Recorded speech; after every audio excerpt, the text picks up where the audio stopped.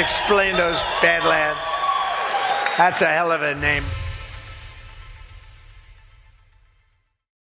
I don't consider myself a conspiracy buff at all, but when they get a lot of coincidences, I get a little suspicious and call me crazy. Polls, weird talk shows, crazy groups every Sunday telling you what you think. The Republicans and the Democrats conspire with one another, which they do. There is a conspiracy by big business against American democracy. We know that there was a conspiracy. There was a conspiracy. There was no conspiracy. Was there a conspiracy? It's a communist conspiracy directed out of Moscow. The right-wing conspiracy. Communist conspiracy is a deliberate and predictable plan of action to subvert the world. Right-wing conspiracy. It's an international criminal conspiracy. Vast right-wing conspiracy. Great conspiracy. There are all these conspiracy theories. Was there a conspiracy?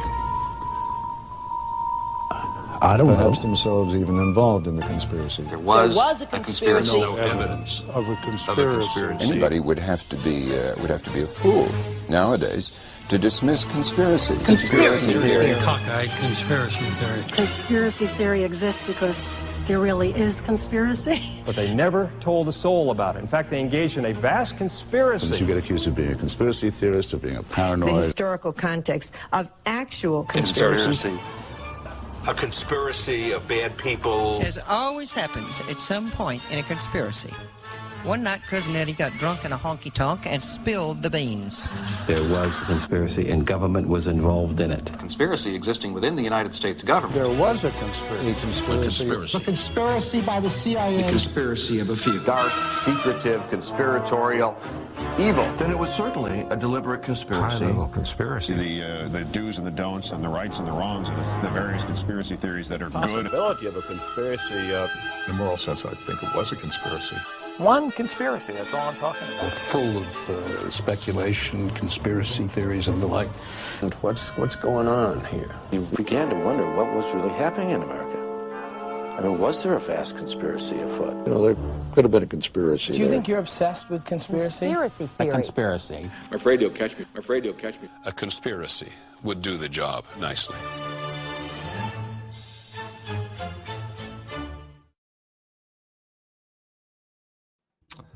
Good evening, everybody, and welcome to your favorite Monday show, Baseless Conspiracies. Hope you're all doing well. Zach, how you doing, man? John, I'm doing very well. Thank you so much for asking. Did you have a good weekend? I did. It was fairly low key, but pretty good. How was your weekend? You went to a Badlands get together, didn't you? That's right. It was a Badlands fan club event. They wanted to be very clear that they were not directly associated with Badlands, just fans of Badlands. Yeah. There was about 30 people there. It was great. You know, I mean, all people from the Florida area.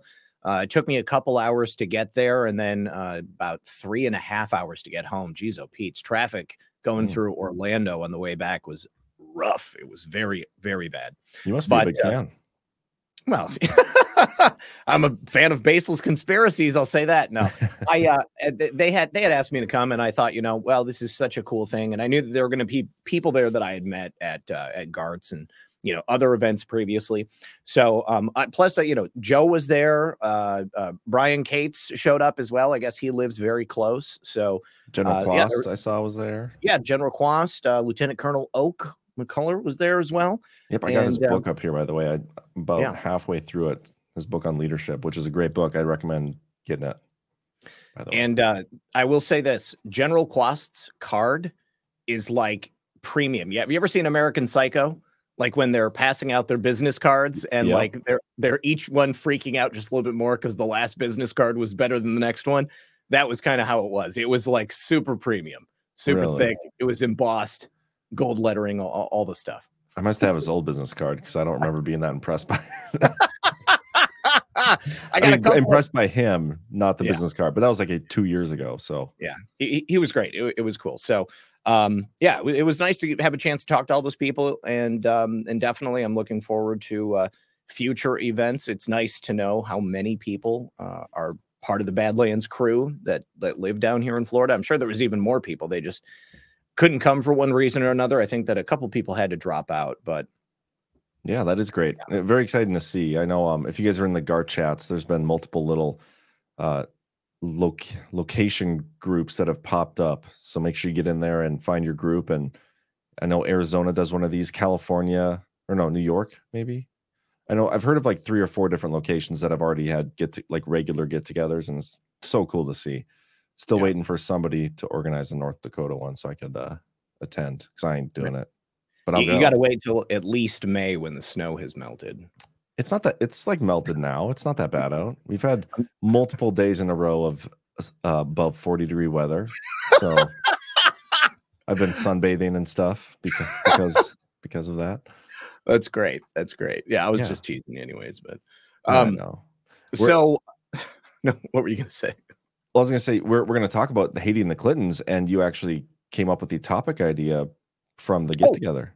That's right. Yes. I met a lovely woman by the name of Angie. Her and her husband are they own a business selling like building supplies for people who are remodeling their homes. Oh, I don't remember them being a sponsor. Well, I don't know. I didn't get a chance to go down that route with them, or they might be listening or watching right now, but they were great. We had a great time talking, and I was talking about my experience remodeling my bathroom myself. And I told them that my plan next is to begin the process of remodeling the kitchen. So I got to get cabinets and stuff. And they were like, if you buy them from us, you're going to save like thousands and thousands of dollars. And I was like, you're speaking my language. Did you tell them about your door story? I did. Turns out they knew the people I bought the doors from. The husband was like, oh yeah, I know all those guys. Yeah, I totally know that dude. The guy actively trying to not sell you a door he bought a door from. Did I tell the story on the air? I don't think so, but I just ruined it for everybody, so you don't need to. Okay, yeah. So basically, I was trying to get a really good deal on doors. And the doors here in Florida, if you get a new door, it's like $400 for like a shoddy interior door. And I was like, there's no way I can afford to change out all the doors in the house. And if I did, I'd have to do it like slowly over the course of a couple of years, maybe. But so anyways, not that I have like that big of a house, but I mean, there's 10 different doors throughout the house. And so I found this place up north in New Jersey, and I sent them a message, and I said, I want to get doors. I see you got to ship them. How much are they? And he was like, well, you're probably better just getting them local, because there's going to be shipping costs. And I was like, well, I mean, I'm counting on the fact that there's going to be shipping costs. You guys are in New Jersey. And he still was trying not to sell to me. And I said, give me a call. Give me 2 minutes of your time. And I was like, I'm not trying to waste your time here. Like, I know how expensive these doors are if I buy them down here. And obviously it's a much better deal if I get them from you. So just tell me what the freight is. I will give you my credit card and you will send them to me immediately. And it was just pulling teeth. I've never gone through an experience like that where somebody didn't want to sale, especially like in this economy with the way things are. In that industry too. I used to sell windows and doors. I spent a whole year doing that before I got into the insurance world. And then after that, I got into fundraising. But like, it was competitive. Like, I tell you, man, there were people that would like suck dick for door leads. Like, it was that competitive. So I've never heard of a door salesman tell somebody, no, just go get it somewhere else. It's just so weird. Yeah. So weird. But anyway.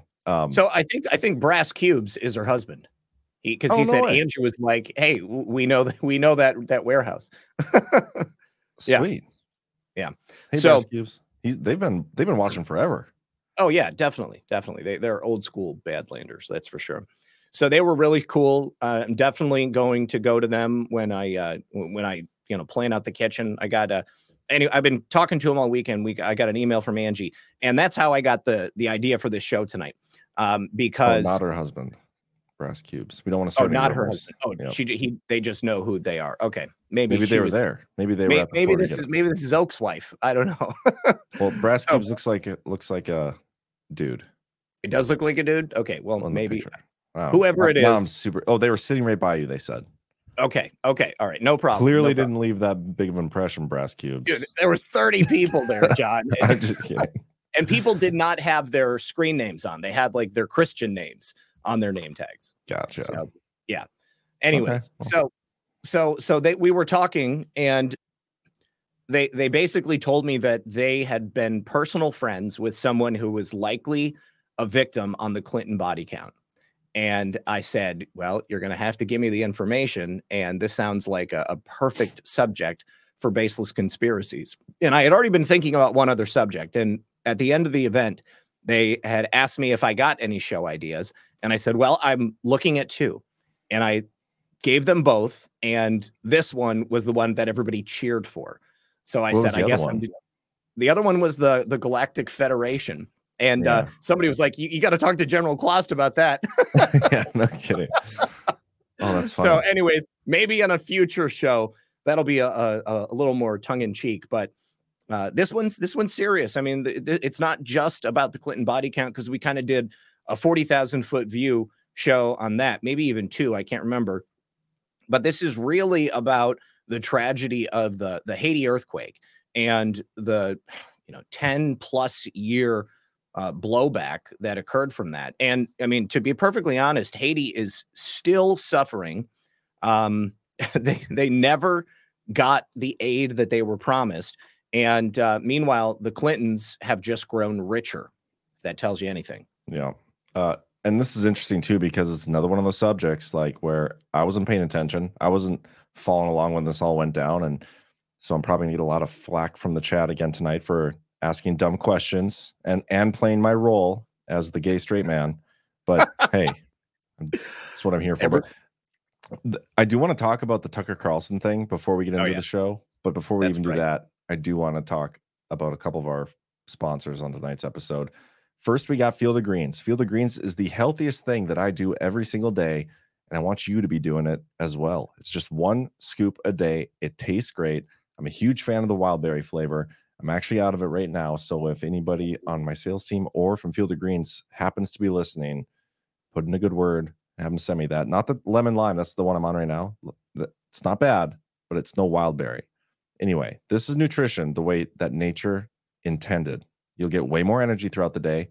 You'll sleep better throughout the night. You'll get healthier hair and skin. It helps with your digestion, makes your stomach, everything feel better. You just feel better and healthier overall. Field of Greens is radically different than other nutritional supplements like this, the veggie drinks. Each organic fruit and vegetable was medically chosen to support heart and vital organ health. I trust Field of Greens to keep me healthy. That's why you should trust them as well. Go to fieldofgreens.com. Use promo code BASELESS. You can get 15% off your first order and free rush shipping. That's fieldofgreens.com, promo code BASELESS to support this show specifically. And then we also got our second sponsor of tonight's show, Goldco. Are you concerned about the $6 trillion at stake in the upcoming 2024 election? The Wall Street Journal has reported a critical issue, the looming decision on extending tax cuts scheduled to expire after 2025.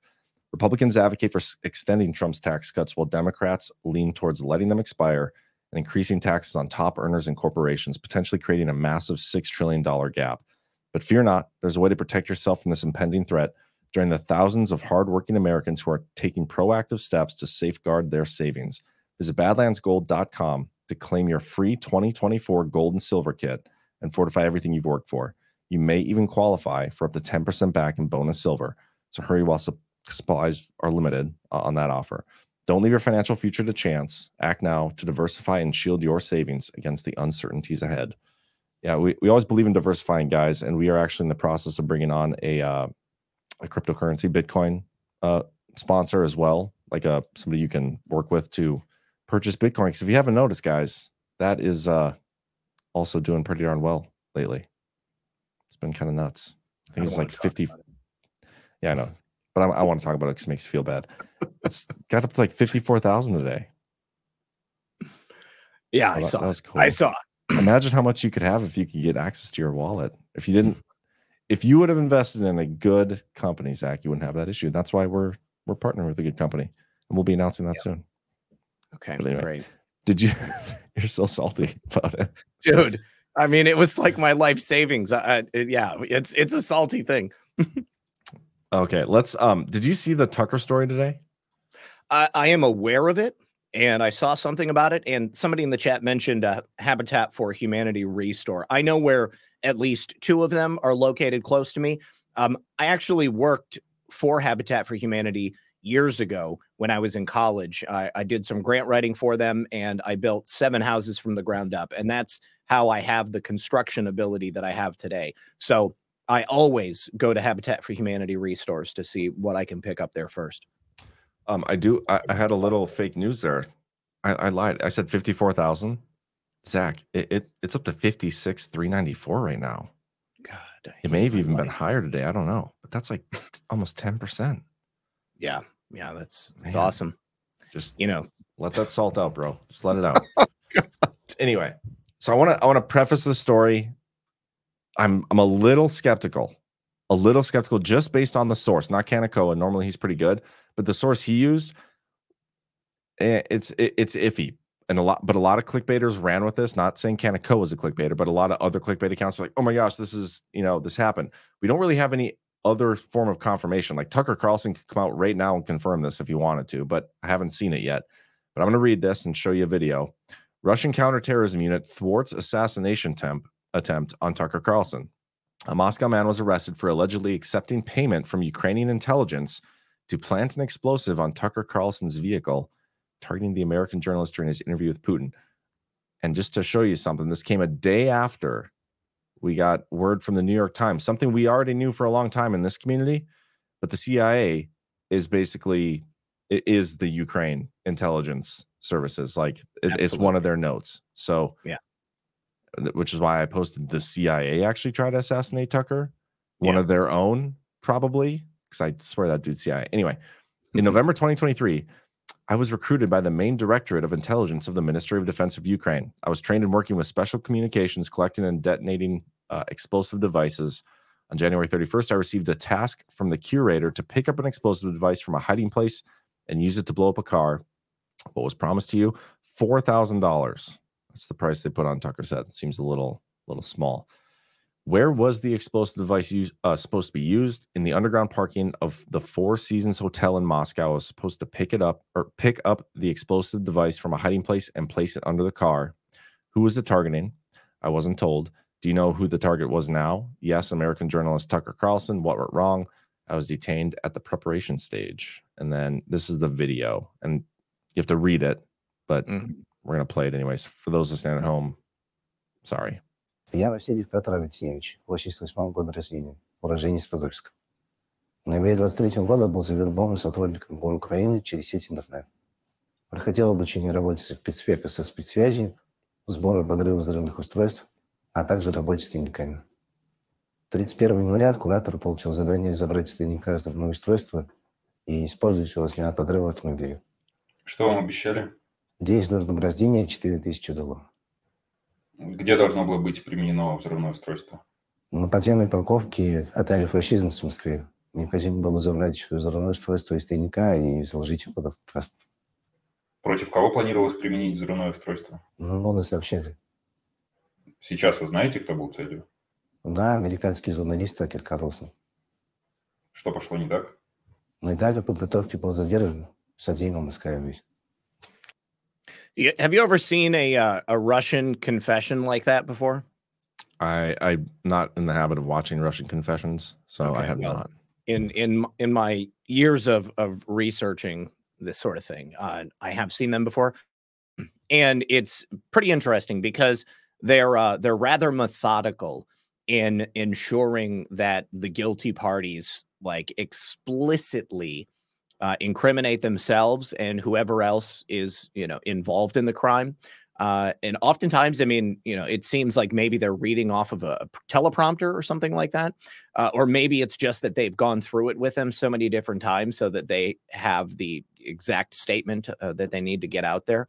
But that's fairly common for them to record a confession on that sort of little cinder block cell and then get it out there to the public. Here's some pictures, by the way. Here's the underground garage, and then this is supposedly the bomb. Yeah. So are those two different sizes iPhones?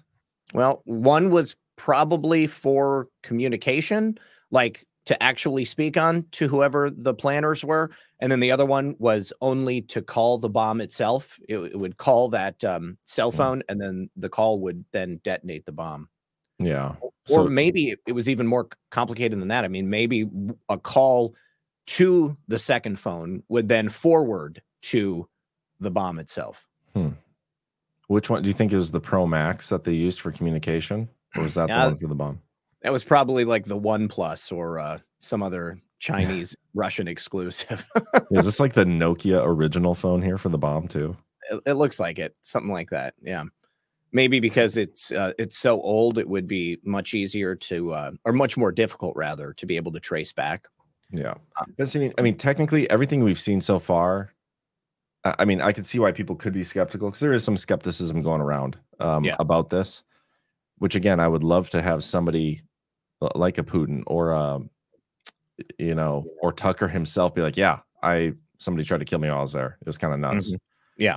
And in light of the CIA story, this is a huge deal because we do have to question whether or not did the CIA put a hit out on Tucker, because we know that they were upset about him going over there. So I mean, it's pretty wild. Well, and Ukraine itself put out a hit on Tucker Carlson as well when it was announced that Tucker was going to Russia specifically to speak with Putin. Zelensky has a kill list that's published of journalists who have given favorable coverage to Russia and are then considered traitors to the Ukrainian state. And gosh, what was his name? The guy who just died, Coach Red Pill. I said his name before the show, and I'm drawing a blank right now. Navalny? Oh no, Gonzalo Lira. Yep. Yeah. So he was on that list, and they definitely killed him. So it would not surprise me at all if this was a legitimate assassination attempt, and it could be. We don't know where Tucker is right now. Maybe he's calling some contacts at the State Department to see if the CIA were involved. I think you're right. There is some strange and interesting timing there with the New York Times putting out that article. And then, the next day we get this story that the Ukrainian intelligence services put out a hit on Tucker Carlson. And I mean, 1 + 1, I mean, it seems pretty likely that the CIA at least would have known about it. And I also put a heavy weight on that the CIA could have actually had a hand in it. I mean, they've been operating there since after World War II. I mean, immediately the OSS was over there helping to extricate those Nazis and the scientists. And I think, what was it, 1947 when the CIA was officially founded? I think it was. I'm pretty sure it was like within 2 years of World War II. And so, yeah, ever since then, they have been propping up the left. 46. Okay. So they were over there propping up the leftover Nazis that were Ukrainian Nazis. And they were kind of bolstering them as a fighting force against the spread of communism. Yeah. It looks like it was Truman made the Central Intelligence Group in 46, and then it was transformed into the CIA from the NSA Act, or the National Security Act of 1947. Okay. So I remembered correctly. This is also interesting in on the heels of the Tucker Putin interview, where Putin basically said, yeah, the CIA is behind all this bullshit. Oh yeah. And then now we get the story from the New York Times of all places, which that's where the CIA goes to drop their, like that's where they go and spin stuff. And so why this story now? And then, yeah, like the timing of this assassination attempt, allegedly, if it's genuine, the whole thing is just a clusterfuck, man. I do have a theory about it.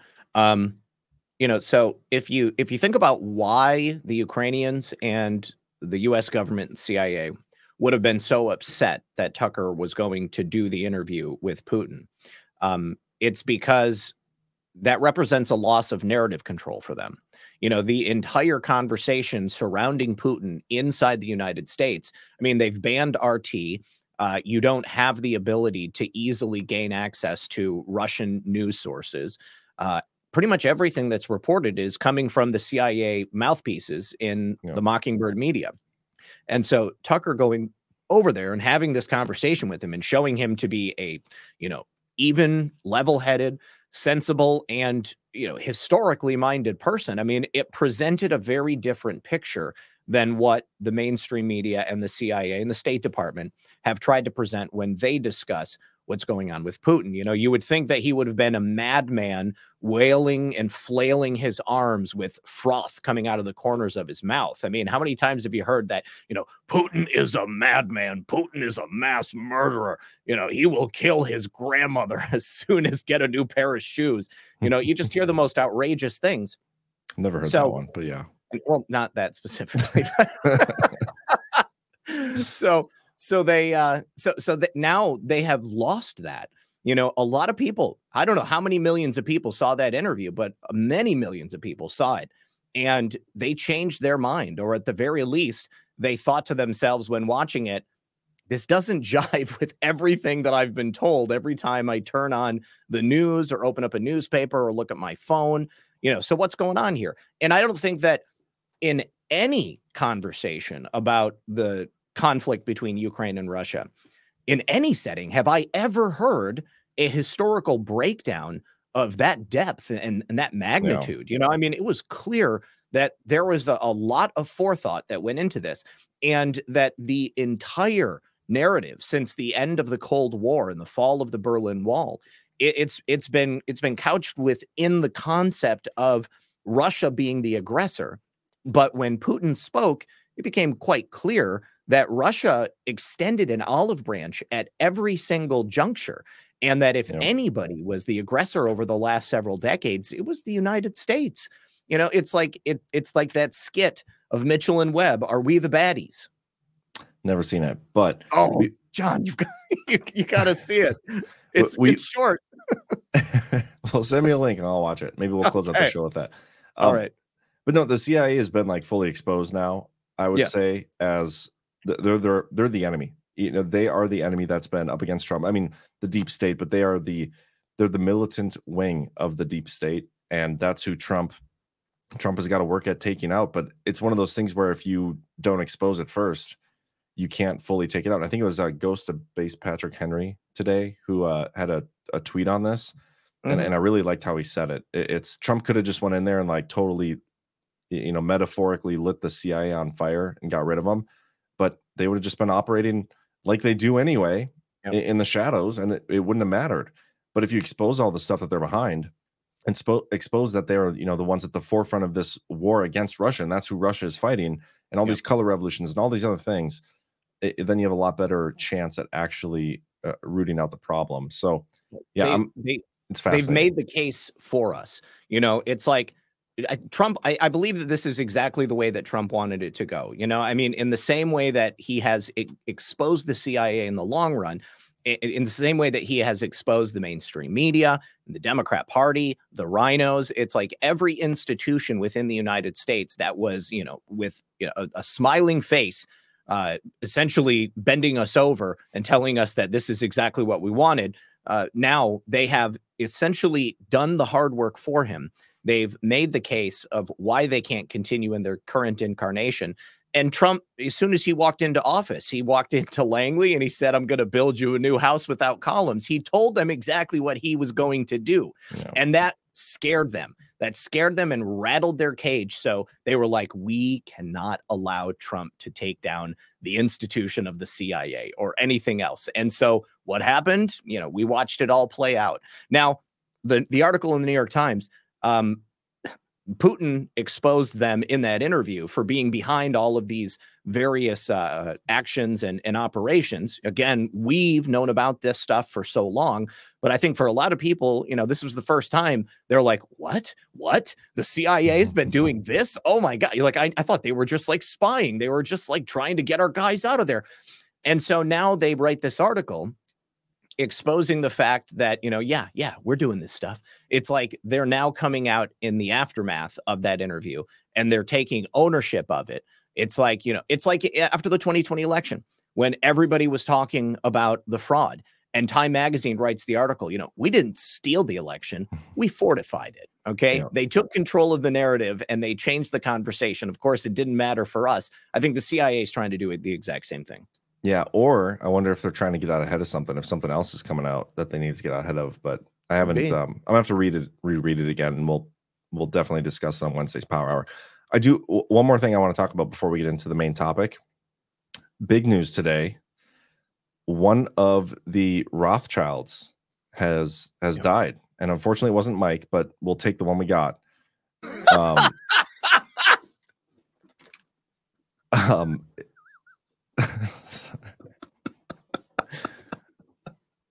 a fan of Mike.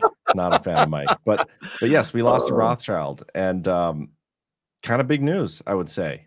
Jacob, right? Yes, Jacob, the inspiration for Mr. Burns on The Simpsons. Was that really? Yes. Oh my God! Of course he was. I didn't realize Yeah, that. take a look at him. He's got the same hunch and everything. That makes a lot more sense now. Holy shit!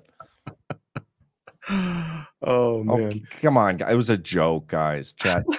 Half the chat is offended, as always, about that. About joke. Mike Rothschild? Yeah, the dude tried to get me to lose my kids. Okay, I'm salty about that Rothschild. Yes. Yeah. You guys, I really think this is one that you should give John a pass on. I think if anybody here had a nationwide mainstream media journalist come and collude to remove your children from your custody in the midst of a contentious divorce battle, you would probably harbor some ill will too. So if anything, I feel like I've been pretty well behaved and restrained in how I feel about Mr. Rothschild. So absolutely. I've been waiting for Jacob to die just so I can make that joke. I've been waiting for it. Don't worry. His career's not going anywhere. No, it is not. But yeah, so big news. A lot of I know a lot of the QAnon side of Twitter were very excited about this. And obviously I haven't read through all the Q drops. So, I mean, was he mentioned in there? He must have been quite frequently. I mean, the Rothschilds have been mentioned. I think Evelyn de Rothschild, or not Evelyn, Lady Linda Rothschild, rather. Evelyn was a man. He's also passed away, but Linda Rothschild was specifically mentioned. She had a Twitter account. I don't know that she's active still, but she was at that time, and there were definitely some comms that were going on. And also, there was a suspicious plane crash that happened directly over the Rothschilds' estate. And at that time, we were very excited about that because the timing seemed to be very coincidental. Well, what was it with that then? It wasn't a Rothschild? No, it was, it's been so many years, and I'm sorry, I meant to look it up today and I didn't. I believe that it was like a helicopter and a plane that collided. I think the insinuation was that it was some type of like assassination mission, and whoever it was intercepted. Does anybody know the number of the drop so that we can pull it up? Yeah, failed up. But yeah, so at that time we were thinking about that. And I think that, obviously Jacob Rothschild was like the patriarch at this point of the Rothschild family. He's got 3 or 4 kids, if I'm not mistaken. He's got a couple of sisters. There are the children of the other brothers and cousins of the Rothschilds. Jacob was really the face, the public face more than anything.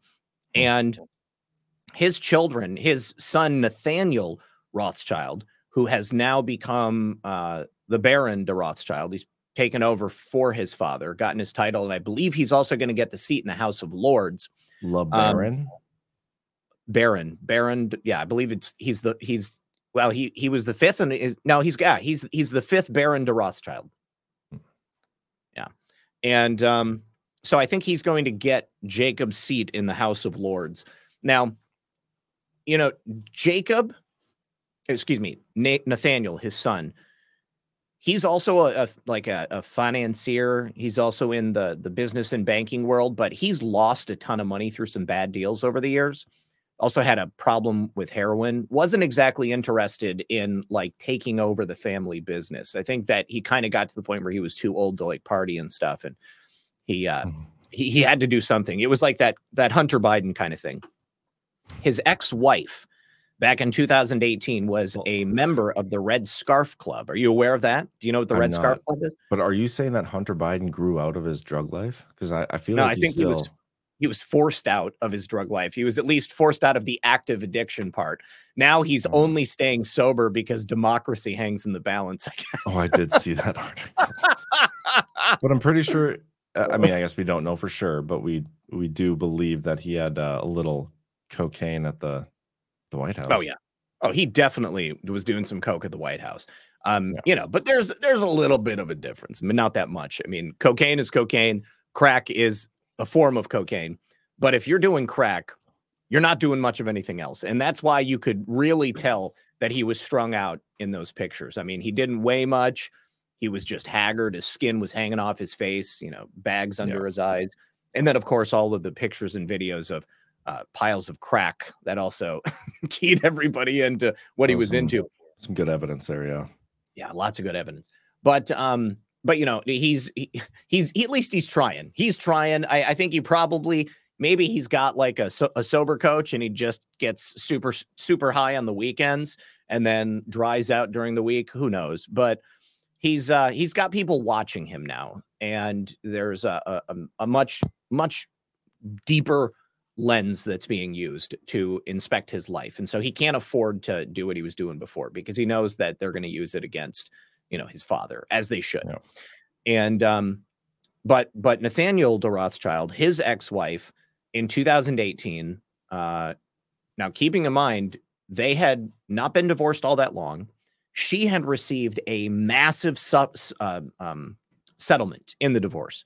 Okay. Many, many, many, many millions of dollars. She was found suicided in her home. I believe she was living in London. She hung herself. Hold on. I have to look it up because I don't know it off the top of my head.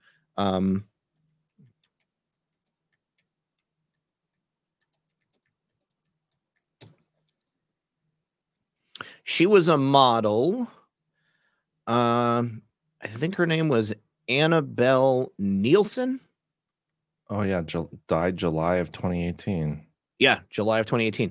She hung herself, allegedly, from the handle of a door. Like, that's how they kill people in prison, right? I mean, they just, that's what they did to Epstein.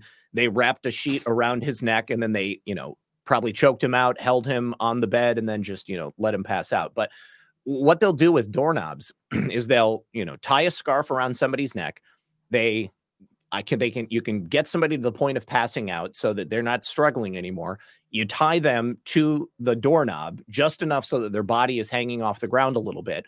And then the weight of their body will then finish the job for you.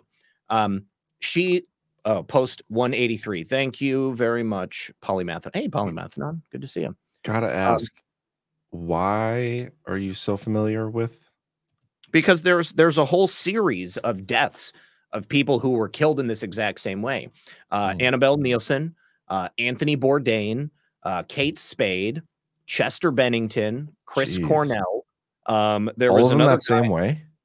All of them in that same way. There's another guy. He was the drummer for the Dave Smith band?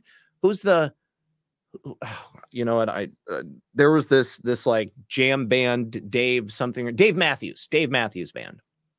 Yeah, he was making a documentary along with Chester Bennington and Chris Cornell about child trafficking. And they're all dead. All three of them. And they were all murdered. Yeah. And the red scarf was a hallmark. Like, everybody had a red scarf. And of course, we are like, obviously these are connected. I mean, clearly you've got personal connections in these murders. And then you've got the connection of the red scarf. Oh, Robin Williams, he did hang himself, but that was before. And I've never specifically been able to connect Robin Williams to it. I mean, he did openly struggle with depression for a long time. Yeah, so, I mean, I've heard of all these deaths. Didn't we even do a show on these? Maybe not. I know we did the Clinton body count, but I don't. I mean, these may have come up in the course of it, but I don't think we did like a specific red scarf. The red scarf thing is interesting, though. And I see people are calling out anybody who ever died by asphyxiation. And, it's worth looking at because, I mean, there's a lot of famous people who die in this way, because it's a convenient way to kill somebody. Somebody like Michael Hutchins, I guess, he was a problem to work with. This is the lead singer from NXS. But of course, after he dies, the studio retains the rights to his music, and he's worth more in royalties dead than he would be alive because he's not making any more music. And they do this quite frequently. Same thing they did to Prince. Prince died of a fentanyl overdose. He had an insane level of fentanyl in his body. And he was Jehovah's Witness. He did not drink. He did not drink alcohol. He didn't take drugs. He was stone cold sober. And and they killed him. That's positive. Nuts, man. His catalog was huge. Oh, I'm sure. Same thing with Michael Jackson. I mean, Michael Jackson accidentally gets too much propofol. I mean, that wasn't that doctor's first rodeo. Yeah, man. I don't know. Killing everybody. Do I get your royalties if you die?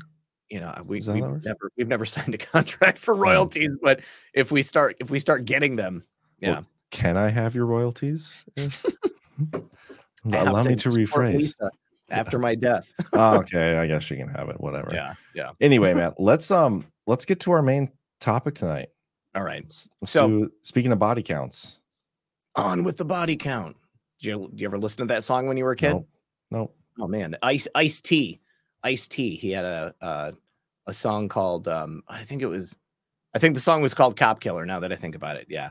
The band was Body Count and the song was Cop Killer. It was I grew up in North Dakota, very sheltered life, Catholic upbringing. You probably listened to Lawrence Welk, to many songs called Body Count.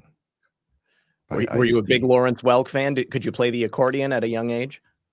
Hey, I knew Lawrence Welk's great grandson. He was in my class. He lived across the street. I used to play tag with him all the time. Me? Not shitting you.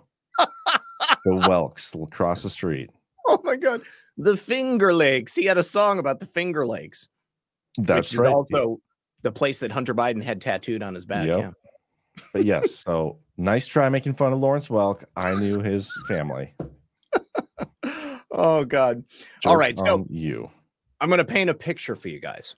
Come with me to a land of sun, of sand, of surf, a Caribbean paradise.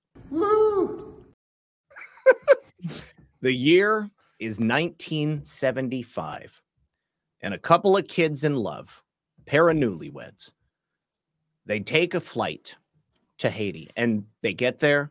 They step out onto that beautiful white sand. The native population greets them, surrounds them, welcomes them in, and they're just absolutely enchanted. They fell in love with the island nation of Haiti. Now, these kids, they were from Arkansas, so I don't know they'd seen all that much in the year 1975. I mean, at that time, Hillary Clinton had, I believe she had gotten her college degree. She was all prepared to be a lawyer. Bill Clinton was well on his way to become a political powerhouse, and they had a power sharing agreement that they had already entered into. So I'm not even certain that they were ever in love at this point. I'm not going to pretend to really know where the Clintons' heads were at, but I can understand falling in love with an island in the Caribbean. Haiti has had a long history of U.S. intervention. I believe that we actually went down there and overthrew the government back in 1915. And Haiti was under military rule, U.S. military rule until the mid 1930s. And so, we had this kind of arrangement going on with them. I don't know what it was that brought Bill and Hillary there specifically, if it was only the fact that they had just gotten married and they needed to go on a honeymoon someplace, but when they got there, they just integrated Haiti into themselves and their relationship. Hillary, at a later date, said, "We have had a deep connection to and with Haiti ever since." Now, I'm going to paint a richer picture for you. Why was Haiti such an indelible place for the Clintons? I mean, if you look at the history of the Clintons and Haiti, it's undeniable that their presence in this island nation and the impact of their presence on the island nation have greatly enriched them. Okay, they've gotten wealthy beyond belief, but for the people of Haiti, they have brought nothing more than despair, poverty, and even arsenic-laced rice. So physical symptoms of the Clintons in Haiti led to people dying and being sick. But no way. Absolutely, yes. And Bill Clinton also single-handedly destroyed the rice farming population in Haiti by he subsidized rice, and he sent it there for free as part of a humanitarian effort. But rice was like the only product they had. So he essentially impoverished them to a much, much greater degree, put everybody out of work. And then he essentially made the island nation of Haiti dependent upon his philanthropic efforts and this rice that would flow down there. Now, I mentioned arsenic-laced rice. This was literally rice that had been contaminated with arsenic. And, you know, my initial thoughts are that here in the United States, that simply wouldn't fly. They would test the rice. They would say, you know, hey, this is poisonous. Okay, it's got arsenic in it. You're going to have to throw it out. You're not going to be able to feed it to the people. But obviously, Haiti, the regulations are a little bit more lax. And to be quite honest, I mean, you know, because it's an island nation, they're looking for the goodwill of the international community. Because, you know, if you take a look at the Dominican Republic, it's a very different place. You know, this is like two halves of the same island. And the Dominican Republic has largely been self-governed. They have an economy. You know, it's still, you know, impoverished in comparison to a lot of places here in America. But, you know, Haiti is a very, very different situation. So Bill and Hillary back in 1975, they go on their honeymoon there. And they are now considered to be the most unpopular people in Haiti. But at the time, because they were brand new, they were welcomed in. And I guess that when they got there, Bill and Hillary witnessed a voodoo ritual being conducted, like live in front of them, where the voodoo priestess actually bit the head off of a live chicken. And I shit you not, John, this is what Hillary Clinton talks about when she talks about how she loved Haiti. This is why she fell in love with Haiti, the folksy charm, I guess, of a chicken getting its head bit off. What? Yeah, I swear to God. I swear to God. That's what it was. That's what did it for him. Could you imagine could you imagine biting a chicken's head off? No. And I was disgusted that Ozzy Osbourne did it to a bat. That's right. Mm-hmm. Didn't he do it to a dove? Oh gosh, I don't know. He might have. I mean, he grossed me out. He always grossed me out. I never paid much attention. I'm pretty sure it was a dove. It could have. I mean, you want to fact check? We'll take a moment here, but you want to fact check that. So the Bill and Hillary came there in the mid-70s, and it like set up this precedent where they were looking for ways to exploit it, I think, from the very beginning. And when he became president in the 1990s, this is when he pushed for sweeping changes to the agricultural sector in Haiti. And it directly produced a dependence by the entire nation on American food crops. So then in 1994, this was 3 years after there was a military coup in Haiti, Bill ordered a U.S. invasion to overthrow the military junta so that they could restore the democratically elected president into power. And then flash forward to 15 years, Bill Clinton becomes the specially appointed United Nations envoy to the country of Haiti. And his job at that time was to help the country develop its private sector and then invigorate the economy. So we talk a lot about what the Clintons did in Haiti from like 2010 on. But before that, Bill Clinton was already working with the United Nations, you know, a fairly large and powerful global organization, specifically to try to invigorate the economy. So that gave Bill a lot of access to the movers and shakers in Haiti, also control over a lot of money and a lot of power. He could then decide who he was going to anoint, where money would be going. And when the earthquake happened in 2010, well, that turned it up to 11. So there was January 12th of 2010. That's when a 7.0 magnitude earthquake struck just west of the capital back in Port-au-Prince. The entire nation has 10 million people. As a result of that earthquake, 1.6 million people were immediately displaced. They had no homes. They had nowhere to go. And they had no stable government to organize a rebuilding effort. They really did not have the material or any of the skill sets really to rebuild and to rebuild correctly. It's also estimated about over 300,000 people died immediately in that earthquake. So, I mean, you can imagine. I mean, it was devastating. It was a pretty big blow to Haiti's economy, to their housing sector, the businesses that were there, and right where the earthquake hit, this was the most populated area of the country, and as a result, it was also where like critical infrastructure had already been built, and then branch out from there. The largest port in Haiti was also right there where the earthquake took place. So because Bill has this position as special envoy, but this is 2010, so Hillary Clinton is Secretary of State for Obama. All right. And because of her special relationship with Haiti, that gave her access to kind of direct flow as well. So within a couple of days after the earthquake, the Clintons basically said, hey, I represent the United Nations. She said, I represent the United States government. So we're going to lead the global effort to bring this relief money into Haiti, and we're going to fix this nation. And, Hillary had a really good time telling people how much she loved Haiti. And, this was essentially the reason why she was the right person for the job. Now, as Secretary of State, she got the opportunity to oversee $4.4 billion in funds that had already been earmarked by Congress specifically for relief efforts.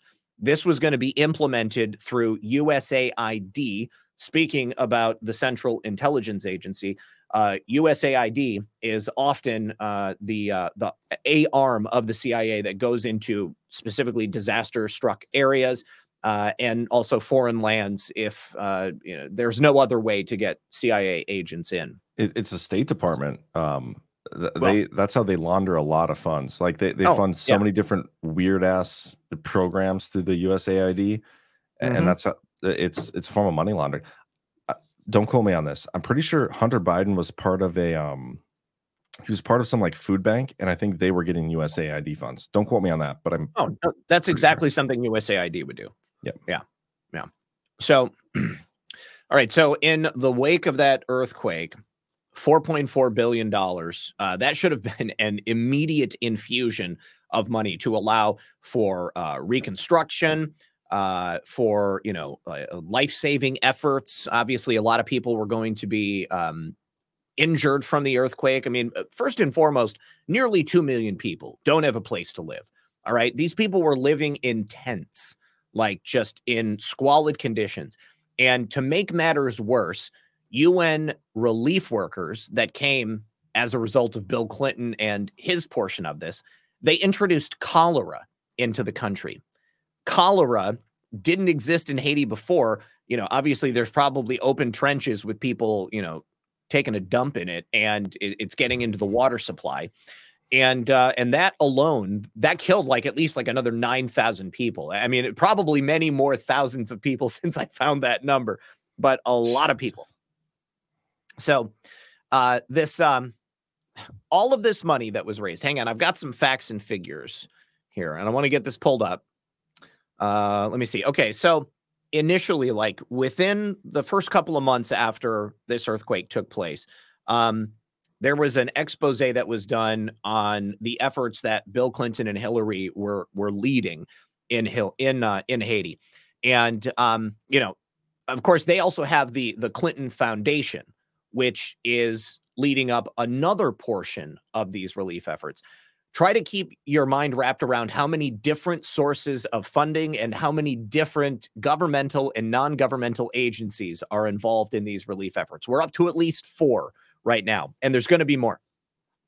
So in the first couple of weeks after this earthquake, Bill Clinton and his chief of staff, her name was Laura Graham. She also, she was chief of staff for him when he was president, and she continued to work for him after he left the office of the presidency.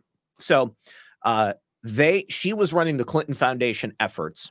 And, immediately after the earthquake, she was quoted as saying, "It's a rebuilding process that exceeds anything we've seen in recent times." And it was, okay, but the only problem is that nothing was being rebuilt.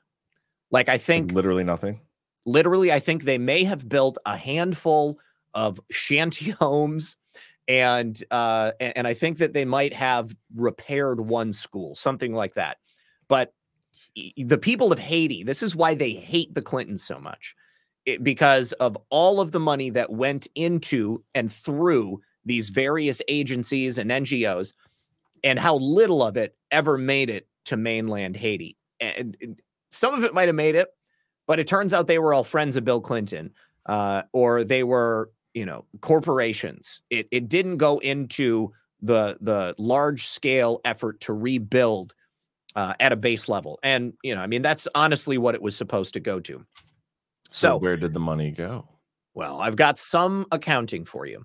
But a large portion of it is completely unknown. It's never been accounted for, and they kind of just do a hand wave every time somebody asks for it. Weird how that happens. Yeah. So it was alleged, on the Pi Squared in the chat says James Biden got the same deal in Iraq. That's a great point. Great point. He did. Hillary Clinton's brother, Tony Rodham, he got the rights to a gold mine in Haiti. He was donated 10,000 acres of land, and he got the best sweetheart deal anyone in the world has ever gotten to mine gold from a country. Haiti, whatever gold he mined, he only had to pay a royalty fee. So he you're going to give me when you die. Yes, could be. So he got to, he paid, it was some paltry amount. It was like pennies on the dollar of what anybody would expect to pay. Who donated him land, though? I don't know. A benefactor. Friends of Bill, probably. Friends of Bill. Now, here's the thing. The presence of gold in Haiti had never been found before.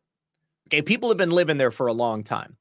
And there wasn't a history of gold on Haiti. Nobody was digging gold up.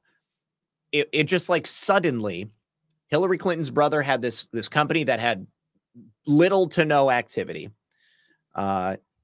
They got this land. He set up this gold mining company, and miraculously, gold starts appearing. Now, you know what happened right around this time? Hillary Clinton spearheaded the efforts to depose Muammar Gaddafi in Libya. And what Muammar Gaddafi did to kick off the attack on his nation, the destabilization of Northern Africa, he had plans to open a brand new Libyan central bank that would be owned by the Libyan people, and a new currency that was backed by gold. He also had an infrastructure project that he had been working on for decades to bring water to Northern Africa, and it would have revolutionized the continent, allowing people to farm in areas that had previously been desolate, allowing the soil to become fertile and grow. Muammar Gaddafi was also, in the same way as Putin, kind of presented as some sort of despot and a madman. But he had been the glue that held that region together for a very long time. And what you're saying is it would have been a good time for somebody to get into the gold mining business. Absolutely, because Hillary Clinton we saw, he died. You never heard anything about that gold ever again that Muammar Gaddafi had. It just disappeared. But then suddenly the Clintons, the Rodhams under Clinton. Okay. Hold on. So I was misinterpreting you. I thought you were saying you want to get into the gold mining business because we're about to have a leader who's going to have a gold-backed currency. That makes sense. But now what you're saying is he was killed, the gold disappeared, and then all of a sudden he supposedly owns a gold mine and just starts pulling out gold. Absolutely. That's exactly how they laundered the gold. That is, yes, it is laundered Libyan gold. That's allegedly, in my opinion, my theory, but I think it holds weight. Yeah. Okay. So on the 1 year anniversary of the earthquake. Now, mind you, billions of dollars have already been raised. Okay. Lots of money's been raised. The Clinton Foundation has got boots on the ground. Bill Clinton's former chief of staff, Laura Graham, she's working 12-hour days. 70% of her time of every single day is devoted to the rebuilding efforts here in Haiti. She is traveling to and from the island nation multiple times a month, 2 to 3 times a month. She is coordinating with people on the ground. She's working with the Office of the United Nations Special Envoy to Haiti. She is also working with the executive director of Haiti's Government Recovery Commission. The pieces are there. I don't believe All it. of the There's pieces nobody are in there. government works that hard. Well, she's working for the Clinton Foundation, so she's not in government. But either way, I'm insinuating that maybe she didn't go there as often as she said. Okay, because all of this stuff was supposedly happening. She said we're moving as quickly as possible, but it's never quick enough because of the face of the tragedy you're dealing with. And of course, this is a puff piece that they put out to kind of, show the world that the Clinton Foundation and Bill and Hillary, through their own separate entities, they're working hard. Okay, we're doing everything we can to get the people of Haiti, back in their homes, get water flowing, get electricity moving. However, people are starting to take notice because, as I mentioned, billions of dollars have been raised. Here we are, March of 2010. This is 3 months after the earthquake took place. Bill and Hillary held an international conference, Bill representing the United Nations, Hillary representing the State Department. They put together the International Donors Conference towards a new future for Haiti. And in one fell swoop, they raised nearly $10 billion. What? Let's try again. Oh my gosh, I didn't say anything to you. Stop. CIA tuned in. That's right. Yeah. So there were $10 billion. $10 billion, 59 donors, $5.26 billion of that $10 billion was exclusively for the financing of specific projects for a national action plan. Well, hold on. $10 billion from 59 donors? Yeah, these are like the richest people in the world. And mind you, do you remember, John, like if you watch television or, you saw anything, yeah, there was constantly ads like donate to Haiti, because they need us. We have it so good. Let's make sure that these kids can go to school. Never happened. Okay. I don't know where any of that money went. There is absolutely no accounting for any efforts. This is the best accounting we're going to get from this one source of the United Nations, nearly $10 billion, $9.9 billion. So they only said that they needed $4 billion over the next 18 months. So they raised $5.25 billion more than what they planned to. And these funds were then going to be managed by a multi-donor reconstruction fund specifically for Haiti. And the commission was headed up by, of course, Bill Clinton, the United Nations Special Envoy for Haiti. And he would be working alongside the Prime Minister of Haiti at that point, who was Jean-Max Bellerive. So there were 140 countries that showed up to this event. And you had people from, all different levels of government. You had representatives of the World Bank, representatives of the IMF. It was totally organized by the UN and the United States. So de facto, it was organized by the Clintons, but it was in cooperation with the government of Haiti. And it also had the support, most likely financial, of Brazil, Canada, the European Union, France, and Spain. So quite literally, this was a global effort to put as much money into Haiti as possible. So $10 billion in one single day within 2 months of the earthquake. All right. And again, that money never actually made it.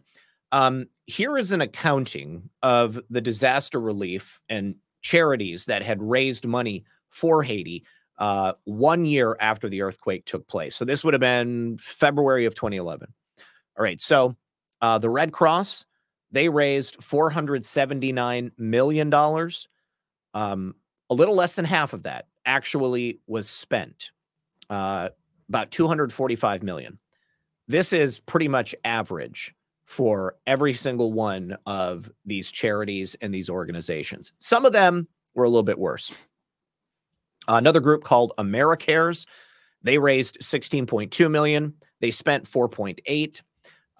Another agency called CARE, 45 million, 23.2. It goes on. Catholic Relief Services, Direct Relief International, Doctors Without Borders, Feed the Children, Food for the Poor, Habitat for Humanity International, Heifer International, International Federation of the Red Cross.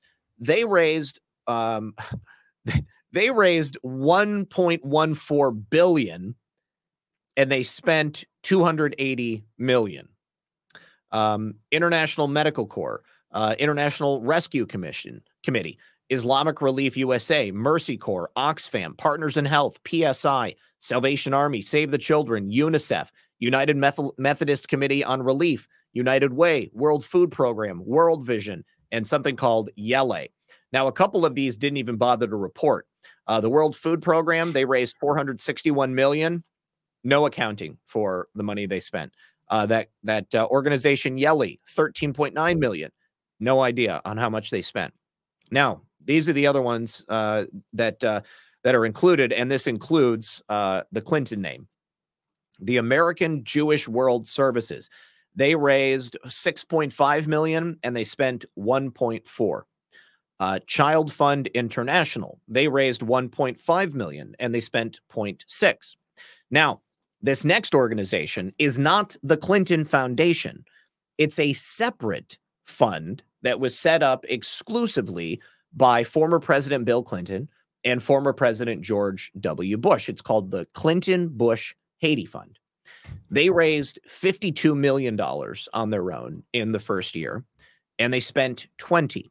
Now, the Clinton-Bush Haiti Fund, yes, exactly. The Clinton-Bush Haiti Fund was a fund that was dedicated to the support of small and local businesses. However, that money like did rice not. Farmers. Well, no, definitely not rice farmers. It should have been, but no, all the rice farmers were out of business by this point. So the idea was to pump this money through grants into the local community, which would then allow people to create the economy that was necessary to keep the country running again. That definitely didn't happen, though. The money ended up going, like I said, to friends of Bill Clinton and companies that ended up somehow being financially tied to the Clintons at the end of the day. How much government money went to Haiti? Haiti, I don't know, to be quite honest with you. I mean, we know that the Clinton Foundation itself, they ended up raising somewhere around $13 billion, if I'm not mistaken. And But, that like, was tax dollars, though. You know what I'm saying? Like, how much tax dollars? I really can't tell you. I mean, and this is the thing, because there is no clear-cut accounting on this money. We have some organizations who, say, hey, we raised this much money, we spent this much money. But, I haven't been able to find any specific accounting of how much money just the United States gave them or anybody else. Now, don't we I know we still pay them money. Like, we still give. We're giving them money all the time. Yeah. Probably hundreds of millions of dollars every year, just like we do to everybody else all over the world. Let me see. How much money did? I mean, this is where, when it comes to like giving money to other countries, if people want to donate to a foundation, however shady the foundation is, that's on you. Like, if you want to give money to a foundation and they're going to spend it or not spend it or whatever, that's on them. I just don't want to see any tax dollars. It's like the war in Ukraine. Like, I don't want to spend any tax dollars on the war in Ukraine, but if people want to support that effort, they can do it through a charity, and not all the money's going to get there, whatever. But yeah, I mean, this is shady. Like, if I found out I donated money and half of it disappeared or more, I'd be asking some serious questions. Like, what the hell did you do with my money? Absolutely. Donor intent is a big thing. It is a huge thing. So if we skip forward 5 years, There was roughly $13.5 billion that was raised and collected by these various agencies, the UN and Bill Clinton, Hillary Clinton, and the State Department, and then their collective efforts under the Clinton Foundation siphoned off a lot of that money. $13.5 billion at the 5-year mark was unaccounted for. I can't find anything saying how much money Americans alone raised through the text message campaign, but clearly tens of millions of dollars came in from the American people. Governments across the world were giving billions of dollars, but at 5 years on, it looked basically like the earthquake had happened the day before. You still had roughly 85,000 people who were living in these settlement camps, basically tent cities on Haiti, and the public and the private funding that was put into the country literally had no effect. And that's more than likely because that money never actually made it to Haiti. It ended up being siphoned off and enriching individuals like the Clintons and the people that they were close with. But poverty, disease, homelessness, plague, I mean, like the list goes on and on. I mean, the country was devastated after it. We also had people taking advantage of the situation by stealing children. I'll get into that piece specifically in a moment because it also connects to Hillary Clinton and the Clinton Foundation. But 95% of the 1.5 million people who were living in camps in 2010 have been moved, but the majority of them were still not in permanent housings. You had about 200,000 people who were living in brand new hillside slums, so still not the kind of safe housing that they were promised. But those slums did not have any running water. They didn't have electricity. They didn't have any sanitation. And they're pretty much made out of wood, like pallet houses and stuff like that. And again, you had this huge disbursement of donor money, but absolutely no accounting for where it actually went. Here, I think, okay, so Americans, okay, here we go. Americans, individuals, gave $1.4 billion to the relief. And of that $1.4 billion, 32 million came in in the form of the $10 text messages that people were sending to the American Red Cross.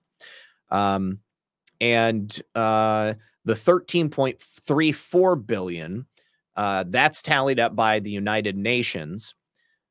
That was earmarked through 2020. And at 2 years after the quake had happened, less than half of that amount had actually been released. So UN documents show that the US government has allocated $4 billion, $3 billion had already been spent, and the rest is dedicated to long-term projects. What are those long-term projects? Well, you don't really know. We have to wait a while to find out. it's we like surprises. Nothing happens overnight. Yeah. Needed to define long-term. You know what they should have been investing in, honestly, is like some sort of medical emergency kits like you can get from the wellness company.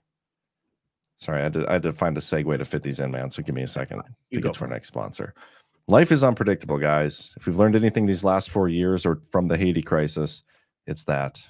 And while we can't possibly predict everything that might be thrown at us, we can prepare for it. Introducing 2 new emergency kits from the wellness company.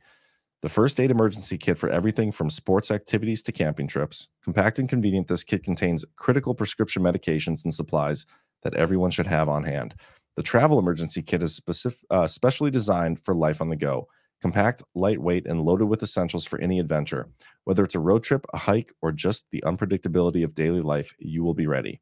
Next level readiness is at your fingertips with the emergency kits from the wellness company. Stay one step ahead to have peace of mind for the unpredictable. Go to badlandsmedia.tv/TWC. Use promo code Badlands for an exclusive 10% discount. That's badlandsmedia.twc, promo code Badlands. All right, back to the program. So, from the best thing they can tell, analysts looking at it, kind of picking over the corpse at the end of the day, say that the vast majority of the money that was supposed to be used for reconstruction and relief efforts pretty much got funneled into foreign contractors instead of going to the Haitian government or to local outfits. So kind of the same way that contractors here in the United States or in the Middle East, they'll charge like $250,000 for a hammer or something like that. And then the US government just writes a check. I think that's basically what happened. So the programs didn't have any oversight, you know, I mean, and I'm sure a lot of that money was getting kicked back to the Clintons as well.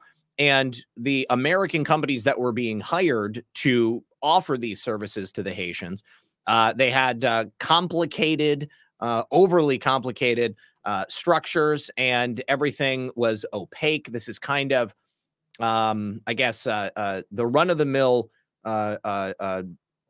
This is the way the Clintons did it. Always there was this opaque nature to it. Nobody gets to see inside. All they do is they go and they give a speech, or they say, you know, we're helping Haiti, and nothing really was ever unraveled until Hillary Clinton's emails came out. And when the emails came out, it really exposed a lot of what was happening there. Now, in trying to seek out what the Clinton Bush Fund actually did, I did find a $45 million Haiti hotel deal in 2011, in November 2011, close to 2 years after the earthquake, that Bill Clinton's charitable foundation, the Clinton Bush Initiative, was able to put together. This $45 million hotel was designed with, I guess, I don't know how many rooms it was meant to hold, but Port-au-Prince only had 500 hotel rooms available in the entire city. And in order for aid workers to come there, the idea was that we need to have a space for them. And, you know, hopefully in the future, when Haiti is a tourist destination again, then this hotel will be there to service them. So there was also the deal was put together with a Caribbean cellular phone company, Digicel. So obviously it's, you know, they've already got money. This is already a pretty big company. This was going to create 173 new rooms and 175 new jobs. And construction was set to begin in 2012. Now, I would say clearly Bill Clinton must have had some sort of relationship with this hotel in order for it to get done. Because when we look at the emails that were released, we find that, let's see. WikiLeaks? These are from WikiLeaks. Yes. And that it was often the people who got preference were President Clinton's friends, and it wasn't based upon what was good or necessary for the people of Haiti. There was an official by the name of Caitlin Klavoric. She was one of Secretary of State Clinton's senior aides. So while she's working for the U.S. government as an aide for Hillary Clinton, she was also managing Clinton Foundation contacts, and she was kind of putting people together. If they were looking to get assistance, like through the State Department, working with the Clinton Foundation, she basically like managed these two streams to put everything together. So you're saying if like a big donor came through to the Clinton Foundation, they might get easier access to State Department Clinton.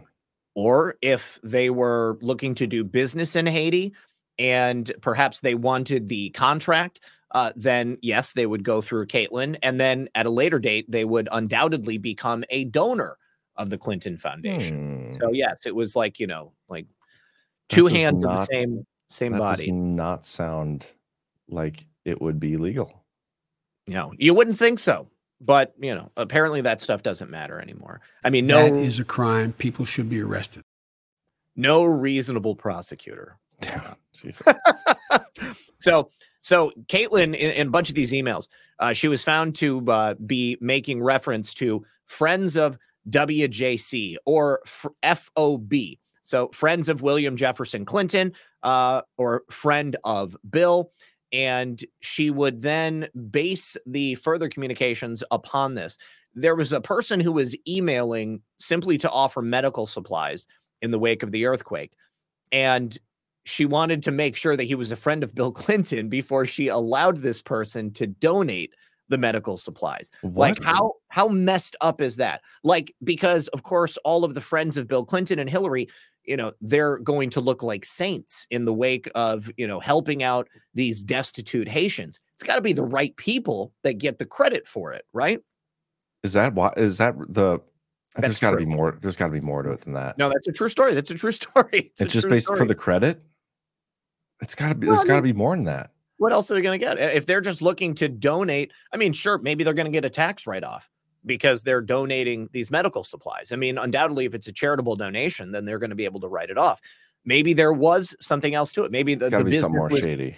Business was struggling. Maybe they were going to pay too much on their taxes that year, and they wanted to make sure that they were able to write it down. Maybe the first aid kits are worth $2 a piece, but they bill them out on the charitable receipt at $25 a piece. Then they get a significant tax write-off in that respect. I mean, there's got to be more to it, of course. Now, about Dennis O'Brien. He was a billionaire donor to the Clinton Foundation. I'm familiar with the name, yeah. Yeah, the name has come up before. And then, of course, Doug Band. He was an aide to Bill Clinton at the Clinton Foundation. They were involved in this as well, helping to get supplies into Haiti, and then also to get employees of another Clinton Foundation donor out of the country. I don't know what they were doing there in the first place, but there was this Haitian telecom firm, Digicel, that Bill Clinton worked out the hotel deal with. They were also involved in moving people to and from the mainland and the island. Now, the guy who owned Digicel, now I mentioned he was likely a friend of Bill Clinton back in 2012 when he got this $45 million deal with Clinton to build the hotel. He referred to himself in the emails as WJC VIP. That was his email name. And he created a new email just for that. Yes, I guess so. And the subject was friend of Clinton's. So just in case there was any confusion, he wanted to make sure that he shot to the top of the list. And there was an email that O'Brien wrote to Doug Band. And he said that he was not making any progress through conventional channels. Please get on this, meaning that he's running into roadblocks trying to do it the correct way. So we just need to get him straight to WJC or to the top of the list or some of the other stuff. But these offers for charity often were tied to lucrative government contracts.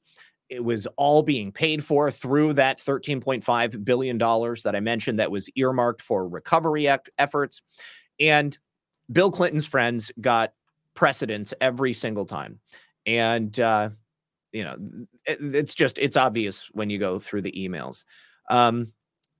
There was also something that came out from the emails that were revealed as well. I mean, besides John Podesta being allegedly, in my opinion, a pedophile, involved in some really heinous things, allegedly, in my opinion. But we'll do that on a totally different episode. Guys, I have the biggest, best Pizzagate show all lined up. That's what we're going to do next week. Just putting you on notice. So there was another organization that was an off the books offshoot of the Clinton Foundation, and it was completely unknown. And it only came out as a result of the Podesta emails being hacked. It was a fund that was known as the Haiti Development Fund. This was a limited liability corporation. It was created in Delaware in August of 2010. Okay, so obviously, 8 months after the earthquake. And it was created by the Clinton Foundation with an endowment of $20 million from Frank Giustra. Do you remember Frank Giustra? Sounds well. Yep. G-I-U. Yes. Yep. Yeah. G-I-U. He was a Canadian mining mogul, and he was also a large donor to the Clinton Foundation. Wasn't he the one who partially owned? He had something to do with the Uranium One deal? He did. He definitely did. Yes. Yeah, I remember researching that guy. Yeah, Frank Giustra, definitely. The other part of that endowment was paid for by Carlos Slim, the billionaire Mexican telephone magnate. So they funded the startup cash for this Haiti Development Fund. And because it's a private entity and it's not a nonprofit, they do not have to have the same reporting rules as a public charity would, like the Clinton Foundation.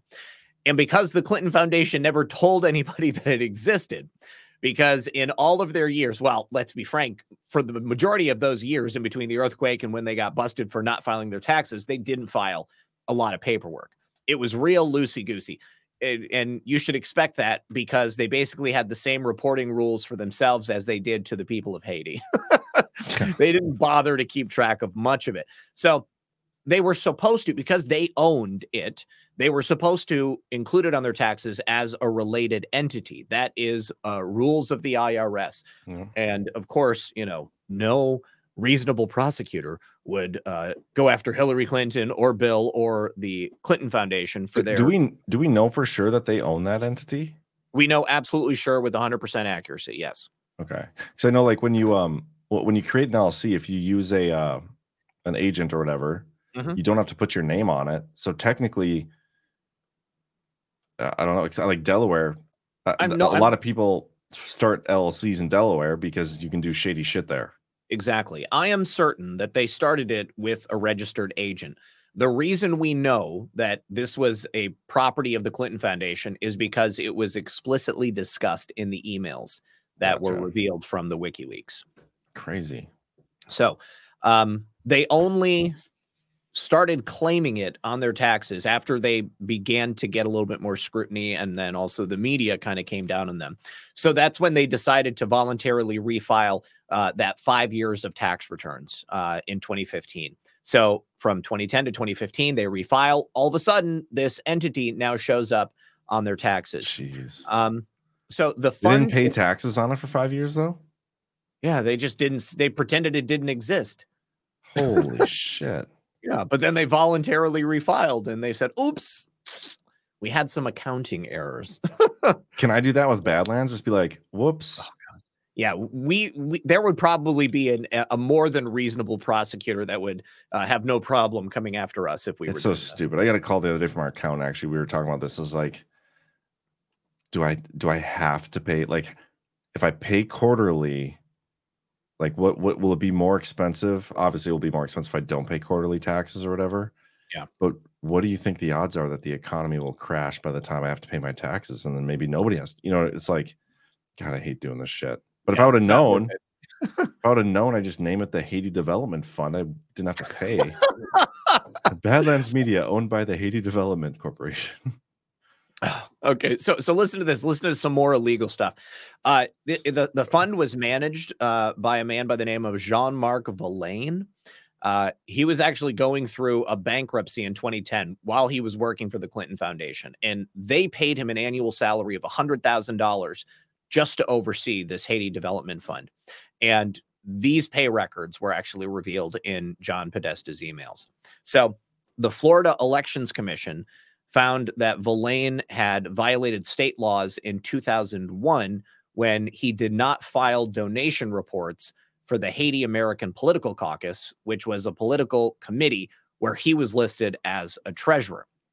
And obviously, because of all of the various financial irregularities taking place surrounding the people who are running these various arms of the Clinton Foundation itself, a lot of people, have demanded that investigations take place, and something did kind of take place, but then absolutely nothing ever came of it. So I'm really hoping, against hope, that we're going to see something be done about all of this stuff when President Trump comes back into office. There is a whole bunch of other stuff. The Haiti Fund ended up funding some Haitian entrepreneurs. They did have a press release at one time stating that they were given $415,000 to a group of artisans in the Caribbean country. And they show that they paid $307,000 going into the fund itself. Verlaine ended up siphoning off a fair amount of money from it. And based upon their tax returns, it's not clear whether or not any of the cash they ever paid in actually made it to any of the projects that they ever intended for Jean-Marc Verlaine to oversee. And of course, they did not make any comments on it. Verlaine never made any comments on it. It's all kind of just gone away. So stupid. Yes. And so long and the short of it is that $13.5 billion went into this country. None of it essentially ever made its way to the Haitian people. And as a result, the Clintons developed a pretty piss poor reputation in Haiti. Let me actually, I did find something fairly interesting while Hillary was Secretary of State. Hang on. Yeah. Oh, also the Clinton Bush Haiti Fund that I had mentioned earlier. Somebody started looking into it in like a year after it was formed, and the New York Daily News actually published an op-ed suggesting that perhaps nothing was happening. This was just another money siphoning operation. And the fund itself, a day after this article was written, they put out a press release kind of refuting the points of it. And they had advertised themselves as a fund where 100% of the donations go directly to relief efforts. I suppose that they must have had a very fuzzy definition of what relief efforts meant, because a lot of people would expect relief efforts to be directly assisting the earthquake victims, like the people, 1.6 million people who didn't have homes, or the people that were living in the tent cities waiting for the next hurricane to come and blow them off the island. But none of that, absolutely none of that happened. And it wasn't meant for long-term development, but that's apparently what the fund ended up doing. And within a year after they were kind of exposed, and it was also revealed that they had only spent, roughly a third of the money they had taken in, I'm sure that the other 2/3 went to the salaries of the people who were running the fund. Yeah. For that much money? They ended up just closing the fund and rolling whatever dollars they had left into another money siphoning operation. Insane. And Haiti, like, as far as I understand it, they're still like in turmoil. They absolutely. They had that the president they had was assassinated not long ago. Joyzel Manove or something like that. Yeah, I don't think they have a president currently. Even I'm pretty sure they still don't.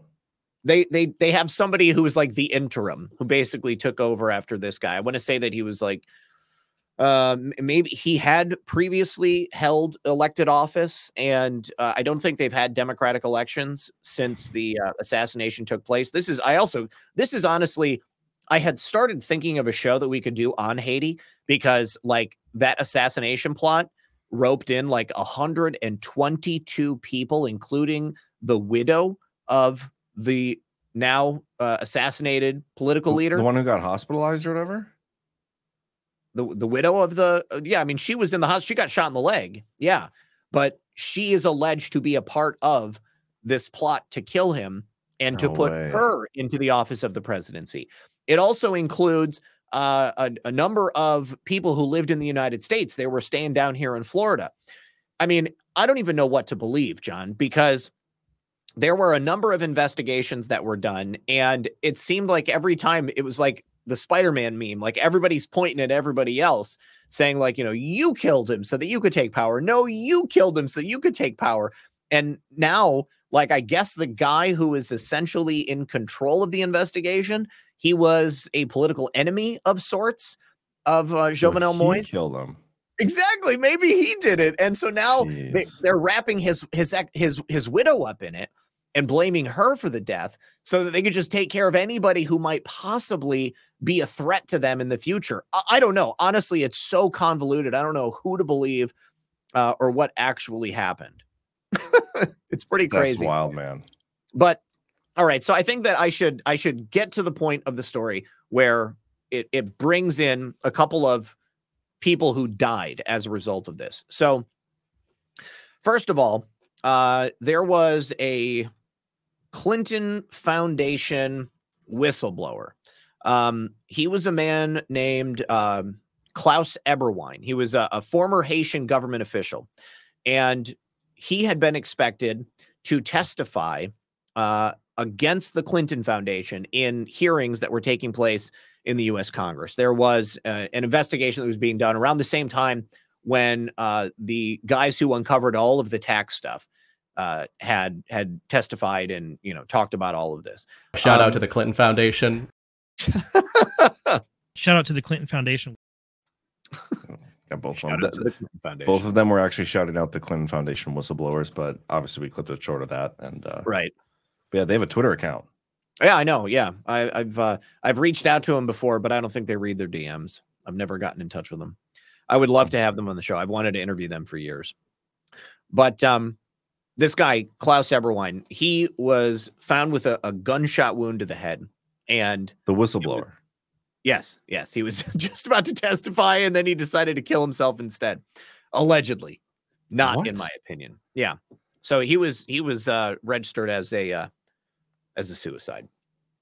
And right before his death, I guess that it's alleged he had acknowledged that his life was in danger because he was an outspoken critic of the criminal activities that the Clinton Foundation were involved in his home country of Haiti.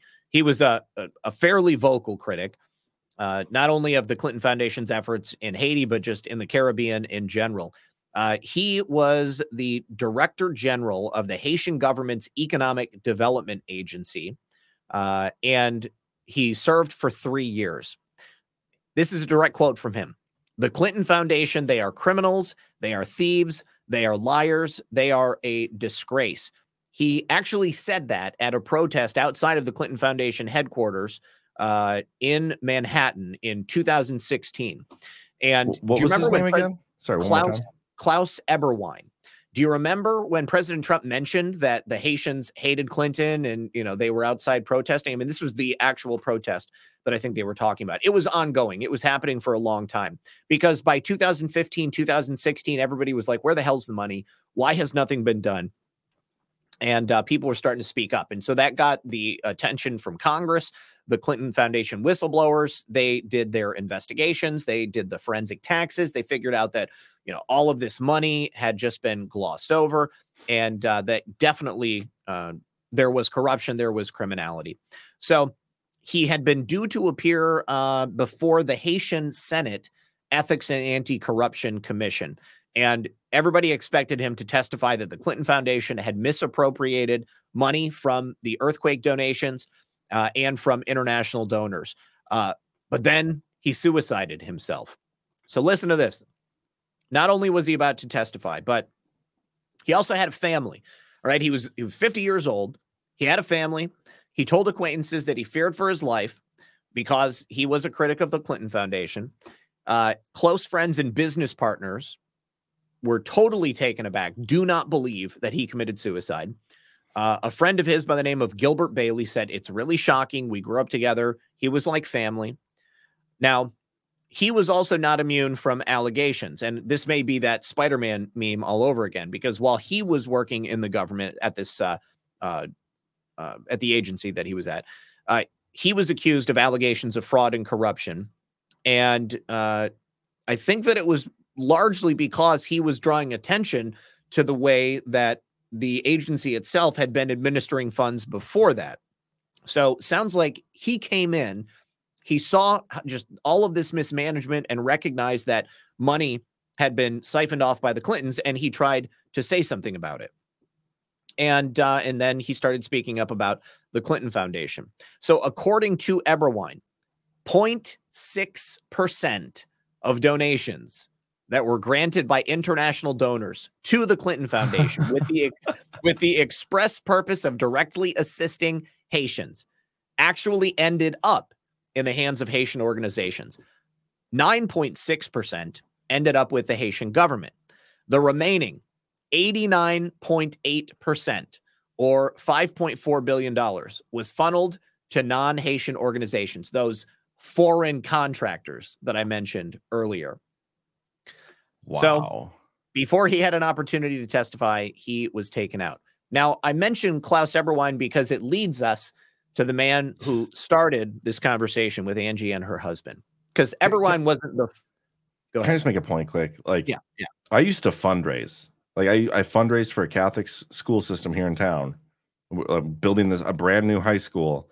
It was a $40-some million project. We couldn't afford like a team. We had the school staff, they got paid by the school. There was only 3 of us fundraising that got paid by the campaign. And like the amount of scrutiny we had to go through by people and like just proving the money was spent where it was spent. Yep. It was almost like that was half the damn job. It is like proving donor intent and shit. I don't understand how these people can get away with that. 0.6% went to where the donors intended to go. Yes. That is asinine. Just over 0.5%. Yeah. So unbelievable. So in 2010, well, I'm sorry. There was another individual. This is Dr. Dean Lorich. And as I was telling you before the show, Dean was a master surgeon. He was a humanitarian. He and his team went to Haiti with the express purpose of working to, heal children. They thought that they were going to find kids with, arms and legs that had been essentially severed in the earthquake, with buildings falling down on them. And in the wake of going to Haiti, he found just a total mismanagement of everything. He was written about in the New York Times. He ended up writing an op-ed for CNN at this time, and he was very critical of the disaster relief efforts. So he and his team performed amputations on children in the wake of the earthquake, and there were no infrastructure. There was no hospitals. There were no tools. There was no medicine. Okay. And remember, immediately following this earthquake, they had billions of dollars that had already been fundraised. They had to perform amputations with hacksaws. Hacksaws, just whatever they had around. They used vodka to sterilize the wounds and the tools that they were using.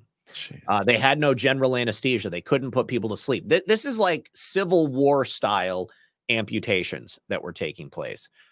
They had to jury-rig tourniquets out of rubber gloves that they tied together into a string.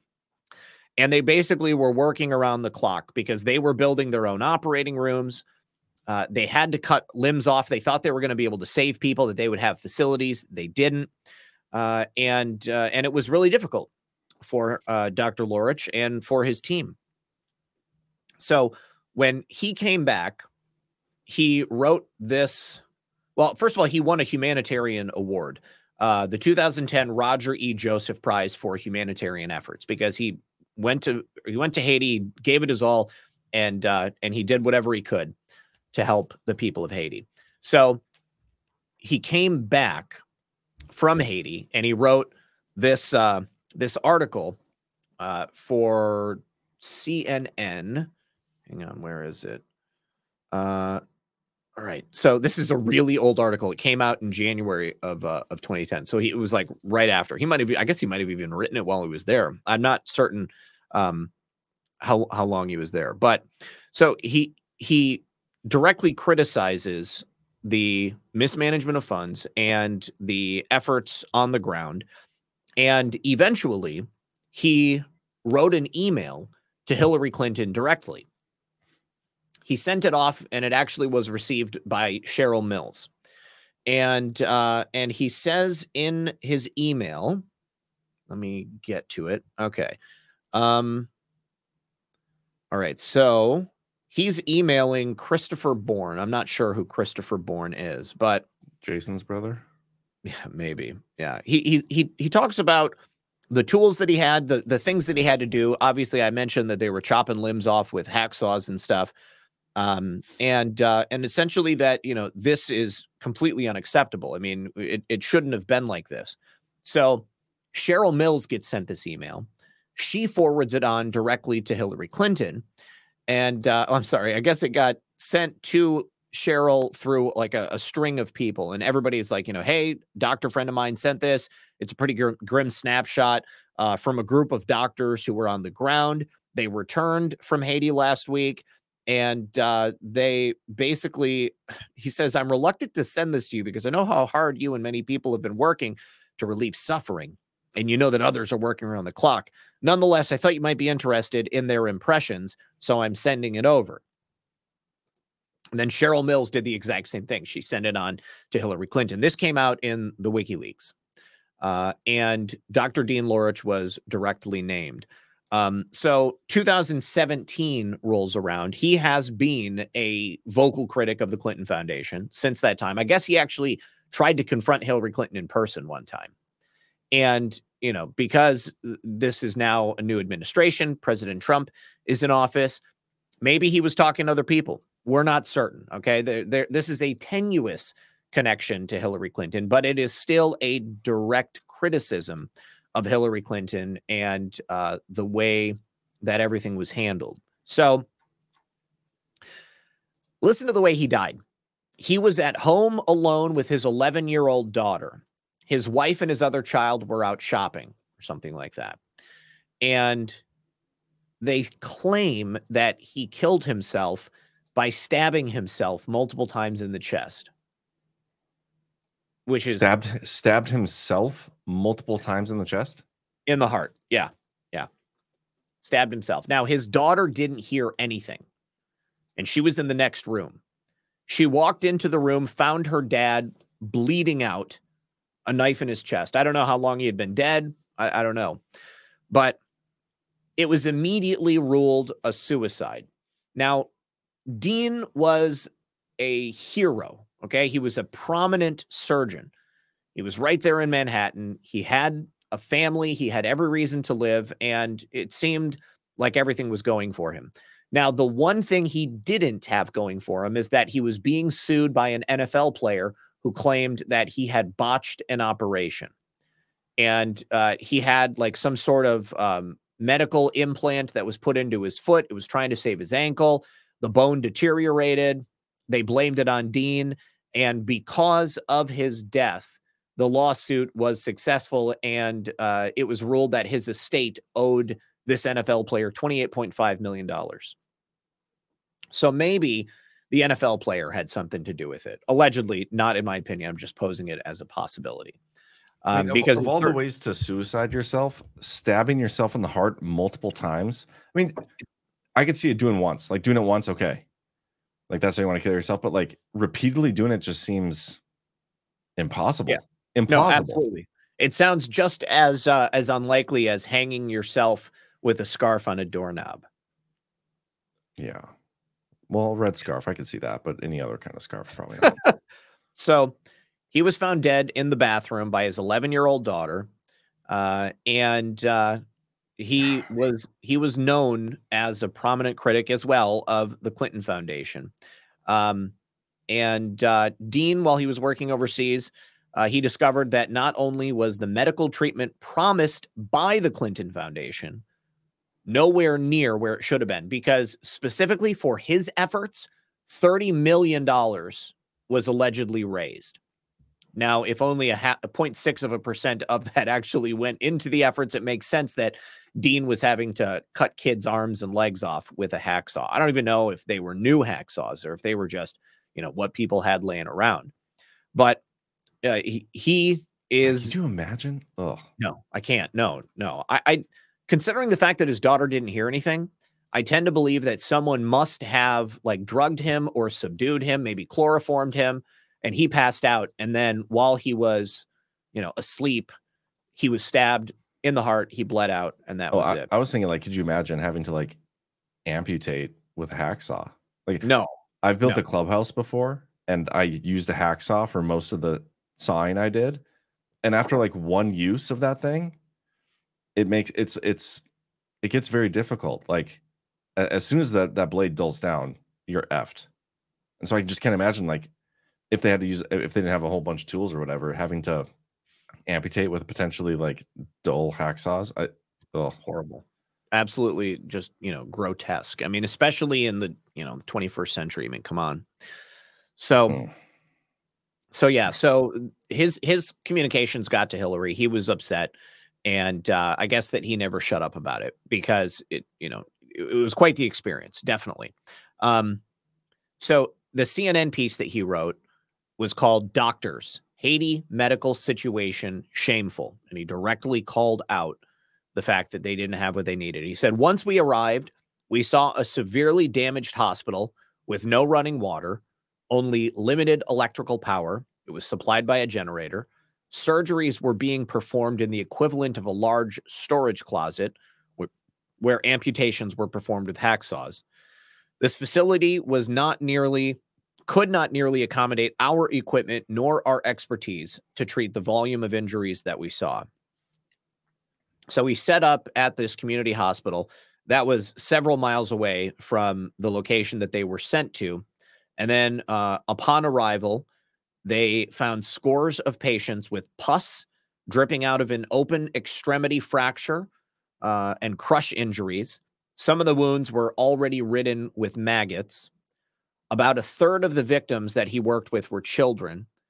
He said the entire hospital smelled of infected, rotting limbs and death. And later on, we would judge our surgical progress by the diminishment of the stench of dead flesh. He said we did not expect that the 2 anesthesia machines would not work.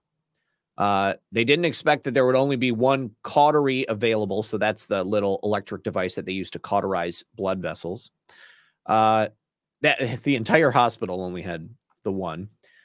They didn't expect that the operating room sterilizer would fit only instruments the size of a cigar box. Obviously, they were working with things that were much larger, so they could not adequately sterilize. They also didn't know there would be no sterile saline solution. They didn't know that there would be no functioning fluoroscopy machine. They didn't know there would be no blood for blood transfusions. They didn't know that they were not going to be able to get any lab work done. And the only local staff that they had available to work with them was a ragtag group of voluntary health providers who, like us, had made it there on their own. I think they paid their own way, to be honest with you. So they believed, and he wrote that this was a willful disregard of human rights, specifically by the Clinton Foundation. And they believed that the Clinton Foundation had deceived the people of the world and had taken advantage of this whole situation and the people that were struggling to simply stay alive. And that what he saw just added insult to injury. He said, upon our departure, we witnessed pallets of Cheerios and dry goods sitting on the tarmac, helping nobody. Yet our flight of critical medical equipment and personnel had been canceled, and the equipment that did get through was hijacked. Oh, man. Yeah. And this guy killed himself by stabbing himself on Allegedly. the heart. Just makes no sense. In the Clintons' opinion, yes, he killed himself. So Dr. Dean Lorich, and like I said, the good folks that I met that told me about Dr. Lorich, they had no idea that in 2017 he had been found with a knife in his chest with a miss and then of actual puncture of the heart. They found out watching a documentary that somebody had put together about the Clinton body count, and it was pretty traumatic for them. And so their one wish was that people would draw attention to this because, this guy had everything going for him. And, it seemed like his life was dedicated to helping people. But, ABC News and the Clinton Foundation wants you to believe that he stabbed himself in the heart, likely because he had a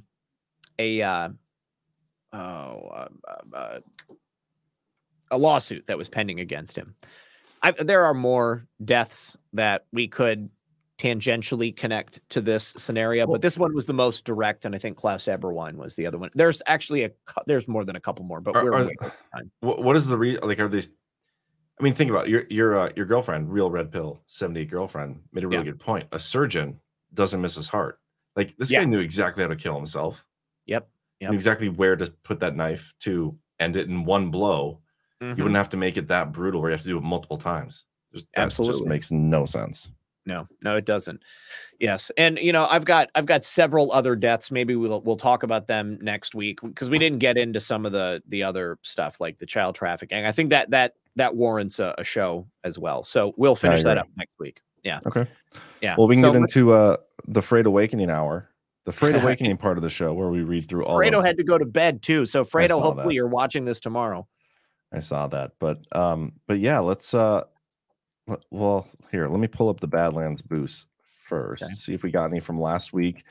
If you guys are watching us at home and you would like to have us read your comment on air, you can go to badlandsmedia.tv, hit support, click on our show under the Badlands boost section, and we'll read it here on air. And then also, guys, make sure you do us a favor, hit that thumbs up. Let's see if we got any from last week. Not looking promising. Hold on. Oh, here's one from Cato Hawk. Another great show, and I've come to realize that the weekly I look forward. Hold on, this is hard to read. Another great show, and I've come to realize the weekly I look most forward to on Badlands is Baseless Conspiracies. Appreciate the crypto Z-ish topics as a necessary step back from the consistent narrative pounding we all choose to be a part of. Thanks again, and keep bringing it, fellas. Thank you. Thank you so much. Appreciate that. Oh my gosh. You're going to see how long this one is. I'm going to say thank you for this, but I don't know if I can read this whole thing. Texan Dave, $10, sent, like, apparently Goodreads a book, and he literally sent a book. Look how long this thing is. Oh yeah, copy that and email that to me or something. Wow. Well, it's on Badlands Boost, but okay. I'll go and get it. But that's awesome. Yeah, thank you for the rant. It's about the giant stuff we did last week. So, and I think that's all we got from this week. So let's get into the Rumble rants. Thank you, guys. Yes, the KAH is now a monthly supporter. Thank you. Whoop, whoop. And they leave the rant that says, John with the best voice for radio and a face for the movies with a heart. I believe you have that backwards, but thank you for the rant. Freight Awakening says, comment on the landlines. I've gotten shit from friends I know. I've gotten shit from friends that I know John judges. My Spectrum internet package is cheaper with a landline, and my maid burned my cell charger today. Glad I have it. Suck it, haters. What was your maid doing burning your cell phone charger? Yeah, what? You have a maid? I don't believe this. Sounds like a bogus story. It's gotta be. Liar. EC was here. There is no Clinton body count, and if you say there is, Hillary will have you killed. Also, Mohap. Yep. Guys, somebody other than Fredo said Mohap first. Freight Awakening, want to stay on topic, so who do you think has a bigger schlong? Taylor Swift, Lady Gaga, or Susan Rice? My money's on Rice. I don't know. That's a good question, though. 1027 JS. Hello, guys. Hey, Joe. Polymathanon, post 183. Zach, did you ever pull that up? I didn't. I'll get it in a moment. Yeah. Resolute 23 Patriot, the Ace of Diamonds is now off the board. Red Shield. Then a Wikipedia link. Yes. Up next, King of Diamonds, KC the Third. Until next time. Very nice. Mother of Cats 104. Just watched a documentary on Epstein. Very interesting and somewhat disturbing. Isn't there one on Netflix of him? Filthy Rich. It's based on the book Filthy Rich. It's they definitely tried to make a connection to Donald Trump, but in the book, it's very clear that Donald Trump basically was the only person who ever worked to expose Epstein outside of the people that were investigating him. There's also one about Ghislaine Maxwell, I'm pretty sure, on Netflix. I watched the Jeffrey Epstein one, but I didn't see the Ghislaine one. I also think I saw, is it the Florida state legislature? They passed a vote, and I think Governor DeSantis just needs to sign it. I could be wrong here, but no, you're right. You're right. And that would release all of the files and everything? It would release the grand jury information. Okay. So I don't know if that will perhaps just the discovery or the evidence they presented to the grand jury. Undoubtedly, there's going to be certain files that, you know, are maybe going to be communications between the U.S. attorney, maybe Alex Acosta, and, you know, local prosecutors. That would be stuff that I'd be interested to see. I want to see, you know, everything, but certainly the grand jury information is a great start. Yeah. We shall see how that plays out. Freight Awakening. I think Bill and the cunt went to Haiti for walnut sauce. Just saying. Very likely. Yes. We'll touch on that next week. Freight Awakening. Look up Slilsby. These people are sick. Yeah. Laura Silsby. That's the child trafficking stuff we're going to talk about next week. Okay. Thank you. Poso for Hope. I believe Hillary Brother Rodham owns diamond mines. Well, it was the gold mine. He's also dead. We're definitely we'll talk about him next week. Okay, we got a trailer here from Wild Boar, official trailer. Let's see what this is. The Serpent and the Rainbow official trailer. Oh yeah, this is a great movie. Okay, well let's check it out.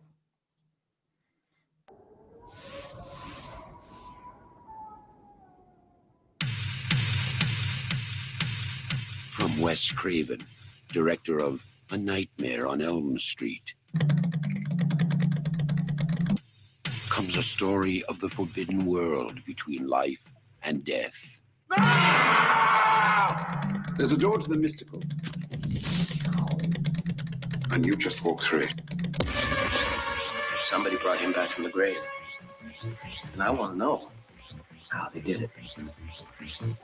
Death is not the end. I'll take your soul. You think you could take these people's secrets and just walk away?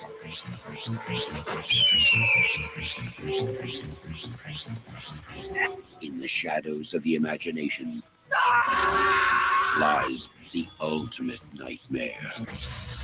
Don't let them bury me. I'm not dead. The Serpent and the Rainbow. I don't know, man. Not my kind of movie. Was it no, good? It's good. Yeah. I want to say it's like Wes Craven directed it. The guy, the Nightmare on Elm Street guy. It's good. It's scary. It scared the crap out of me when I was a little kid. And honestly, I think about it every time I think about Hillary Clinton biting the head off a chicken in the 80s. I'm just not into scary movies, like deliberately putting myself through that stuff. I just don't. So is it like you don't like suspense? You don't like the terror? I mean, is it everything, or is it like gore that you're not interested in? I mean, I can handle gore. It's not like that. It's just the feeling of being scared. I just don't know why I want to put myself through that. I love it. I think I like good storytelling.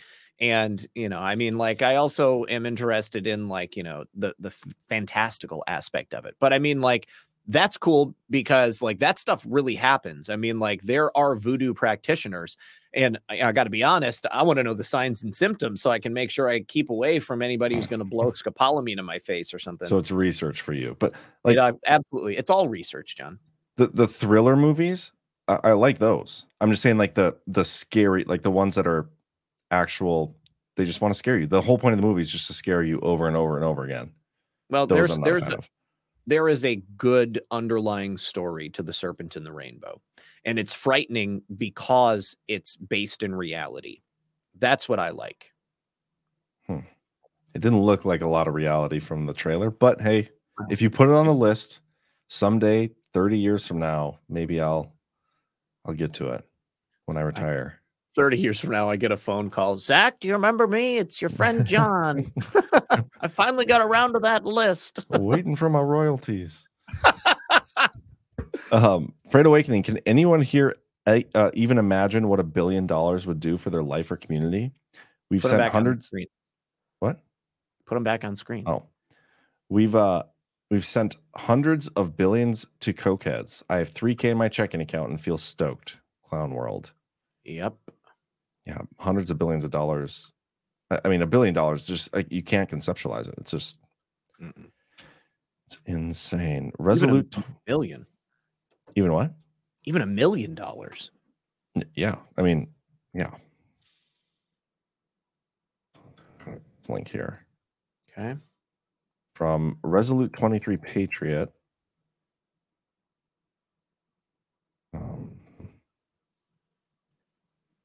It's a Time magazine with Trump holding a card.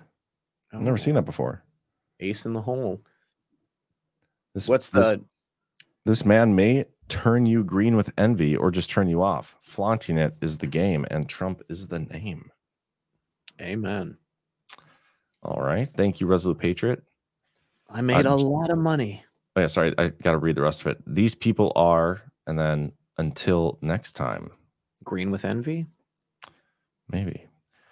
Jason of TGA, if the donations via NGOs are presumably tax deductible, at least for the most part, then they are mostly all taxpayer dollars, aren't they? That is a good point, but there is a level.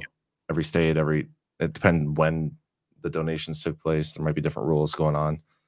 Well, I mean, truly what it would represent is possible tax revenue that could be coming. And, obviously they're not getting it. So perhaps the idea would be that they would attempt to capture it in another fashion. Like, didn't we talk about I don't know, actually I talked with Brad about it, but that AI that the IRS is using to monitor everybody's bank accounts and seek out fraudulent activity. Yeah. So in the first 6 months, John, of using that program, the IRS recaptured $500 billion. Jeez. Yeah. You should send me some info on that after the show. Okay. I've heard about it, but I haven't actually read anything on it. So yeah. Afraid Awakening. Sorry for the low dollar rants, but my cleaning lady is awful when it comes to maintaining my stuff. Willing to do a stream about competent maids. Mohab. Oh man, Fredo. Posto for Hope. Zach, please check out Amazing Polly newest video. So I saw it right. Well, I didn't watch the full thing, but I saw it right before it came on. Polly is focusing on people who are purchasing Rumble stock. Just the other day, somebody had said in my chat, or a couple of people emailed me and said, BlackRock just bought Rumble. And I said, let me show you a cool tool. And so I pulled up a stock portfolio, which shows the percentages of publicly traded Rumble stock that is owned by organizations and individuals. BlackRock collectively owns 1.9% of the available shares. Vanguard is, I believe, the #1 institutional holder, and I think they're less than 10%, if I'm remembering correctly. Chris owns it all, or most of it. Yeah, Chris Pavlovsky, the guy who started Rumble, he owns the vast majority of Rumble stock. And so what's important is that an institutional holder like a BlackRock or a Vanguard or some other institution that's going to push DEI on that company, that they don't own more than a majority share, because Chris owns the majority share. He's the one who decides the direction that Rumble is going to go into. And he's committed, from what I understand, to maintaining a reasonable level of freedom of speech. So what I thought was kind of funny is that Polly links to her Rumble channel right at the top of her Twitter when she's talking about how she's worried about the direction Rumble's going. Believe me, I'm not making fun of her, and I understand her, concern, but I just don't think that it's something that we need to worry about. Yeah, I saw that too. I only watched a little bit of it when she started talking about Peter Thiel. I've heard from pretty good sources that it's believed he divested from Rumble. Mm-hmm. I haven't been able to confirm that or anything, but I've heard of Polly before. Never watched any of her stuff until she went on this whole thing about the wellness company not long ago. I think she is onto something. Like, I like how she talks about she's a great researcher, the new media type thing, and how they all share each other. That's something Chris talks about a lot, and we've talked about that a lot in the Power Hour. I think she's on something there. But what she was talking about with the wellness company was not accurate, in my opinion. We have the wellness company. They were a sponsor tonight. And I guess I can't speak for any of the other people who work with wellness companies, because they might actually be working through Rumble, because I'm pretty sure the wellness company gave Rumble, like, they partnered with them for like $6 million or something. And I'm assuming that's how all those other people are getting their, sponsored by the wellness company. When we first started, they were, we signed them up probably 6 months in, 5 months in or something, and we have our own affiliate outside of what Rumble does. And Paulie was implying that the wellness company is like controlling what people say or something. And it's like so far. I don't even think I've ever spoken to the wellness company since we signed our affiliate deal with them. Like they've literally not said a effing word to us. Yeah. And so at least in my experience, she was way off base with that. But that's really my only thing. I've heard a lot of good things about her though. So anyway, I will finish the rest of that video though, because Rumble is our primary platform. Although we are off our ban from YouTube. I saw that. We're back on YouTube tonight, so that's cool. Let's see who we got here. LNVK. It's what we suspected and never wanted to hear. Thank you for your great research, Zach. Yes, thank you, Zach. Crane59, how's it going, man? Zach, can a metal safe withstand an EMP for hard drives? Yeah, a Faraday cage doesn't even have to be a safe. It could quite literally be like any reasonable metal structure that's surrounded. Like you could have your hard drives inside of like a box which is surrounded by chicken wire, and that would be enough to withstand an EMP. It's just got to have something to absorb that pulse. Now, also, if you have an EMP shield that is connected to your home, that's going to stop the EMP before it gets to the internal wiring of the house, and that would save anything that would be connected in. And Faraday bags. Put your stuff in Faraday bags inside of the safe. Absolutely, yes. Fred Awakening, LLC in Louisiana is untouchable. I've been in banking for 25 years. When I was with Bank of America, we didn't do business in LA or Louisiana. Can't repo there. Repo agents get shot in the swamp. Have you ever seen a Repo Man? I have not. Okay, so there's like Repo Man and then Repo Men. I want to say Repo Men was the one from the 80s. It's a great film. And then Repo Man was the one where they are repossessing bionic organs. That was made just like 10 years ago or something. Interesting. Okay. Yeah. NV Runner, speaking body counts. John, Zach, make sure before you sign off tonight to clearly state that I am not suicidal. That's a great point. I am not suicidal. I can't speak for Zach, but I'm myself personally not suicidal. So that's okay, John. I'll take the I'll take the lead on this and let everybody know that yes, in fact, I am very excited about my life and continuing to live it. I am definitely not suicidal. There we go. If I wind up dead before you go looking for Clinton, I would probably put Burning Bright as your first suspect, and then go to Clinton from there. Just heads up. Afraid Awakening, super tired, heading to bed. Great show. You guys are great. Best show on the interwebs. See you later, and Mohap. Thank you. Peace, brother. Brass Cube, Zach, thanks for being at our meetup Saturday in Florida. It was a great time and conversations. And no, I'm not married to Angie. I was to your right. Angie was to your left. Oh, okay. Okay, cool. Excellent. I got it now. Thank you so much. I really appreciate you. Yeah, it's so cool.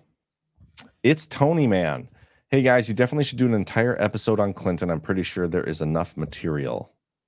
I think we've done like 4 episodes on the Clintons in one form or another. We should go back and like actually catalog the specific shows. Like I need to write them down because we've done so many. I don't even know. Yeah. Okay. And then we got Resolute 23 Patriots sending the Trump link again. And then this link, Red Diamond. And he says, wake up, who died today? Jacob Rothschild. This is the Red Diamond link, formerly known as the Red Shield Diamond, is a diamond measure. That's a that's a big diamond. I don't know. So, I mean, is that referenced in the article or something? I mean, well, I think the red diamond, the ace here. I mean, Rothschild means red shield. That's an ace of diamonds. That would be a red diamond. Okay. Well, this diamond is called the Red Shield Diamond. Right.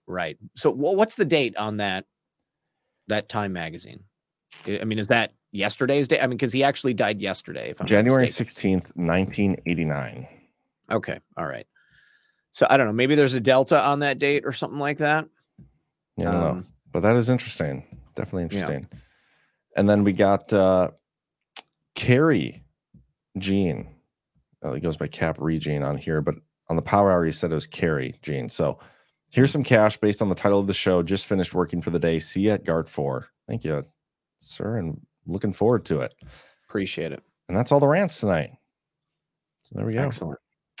Well, that was fun. We will continue our discussion on the Clinton shenanigans in Haiti next week, I suppose. Excellent. Cool. Have a great night. Yeah, you too, man. Catch you later, everybody. Bye-bye.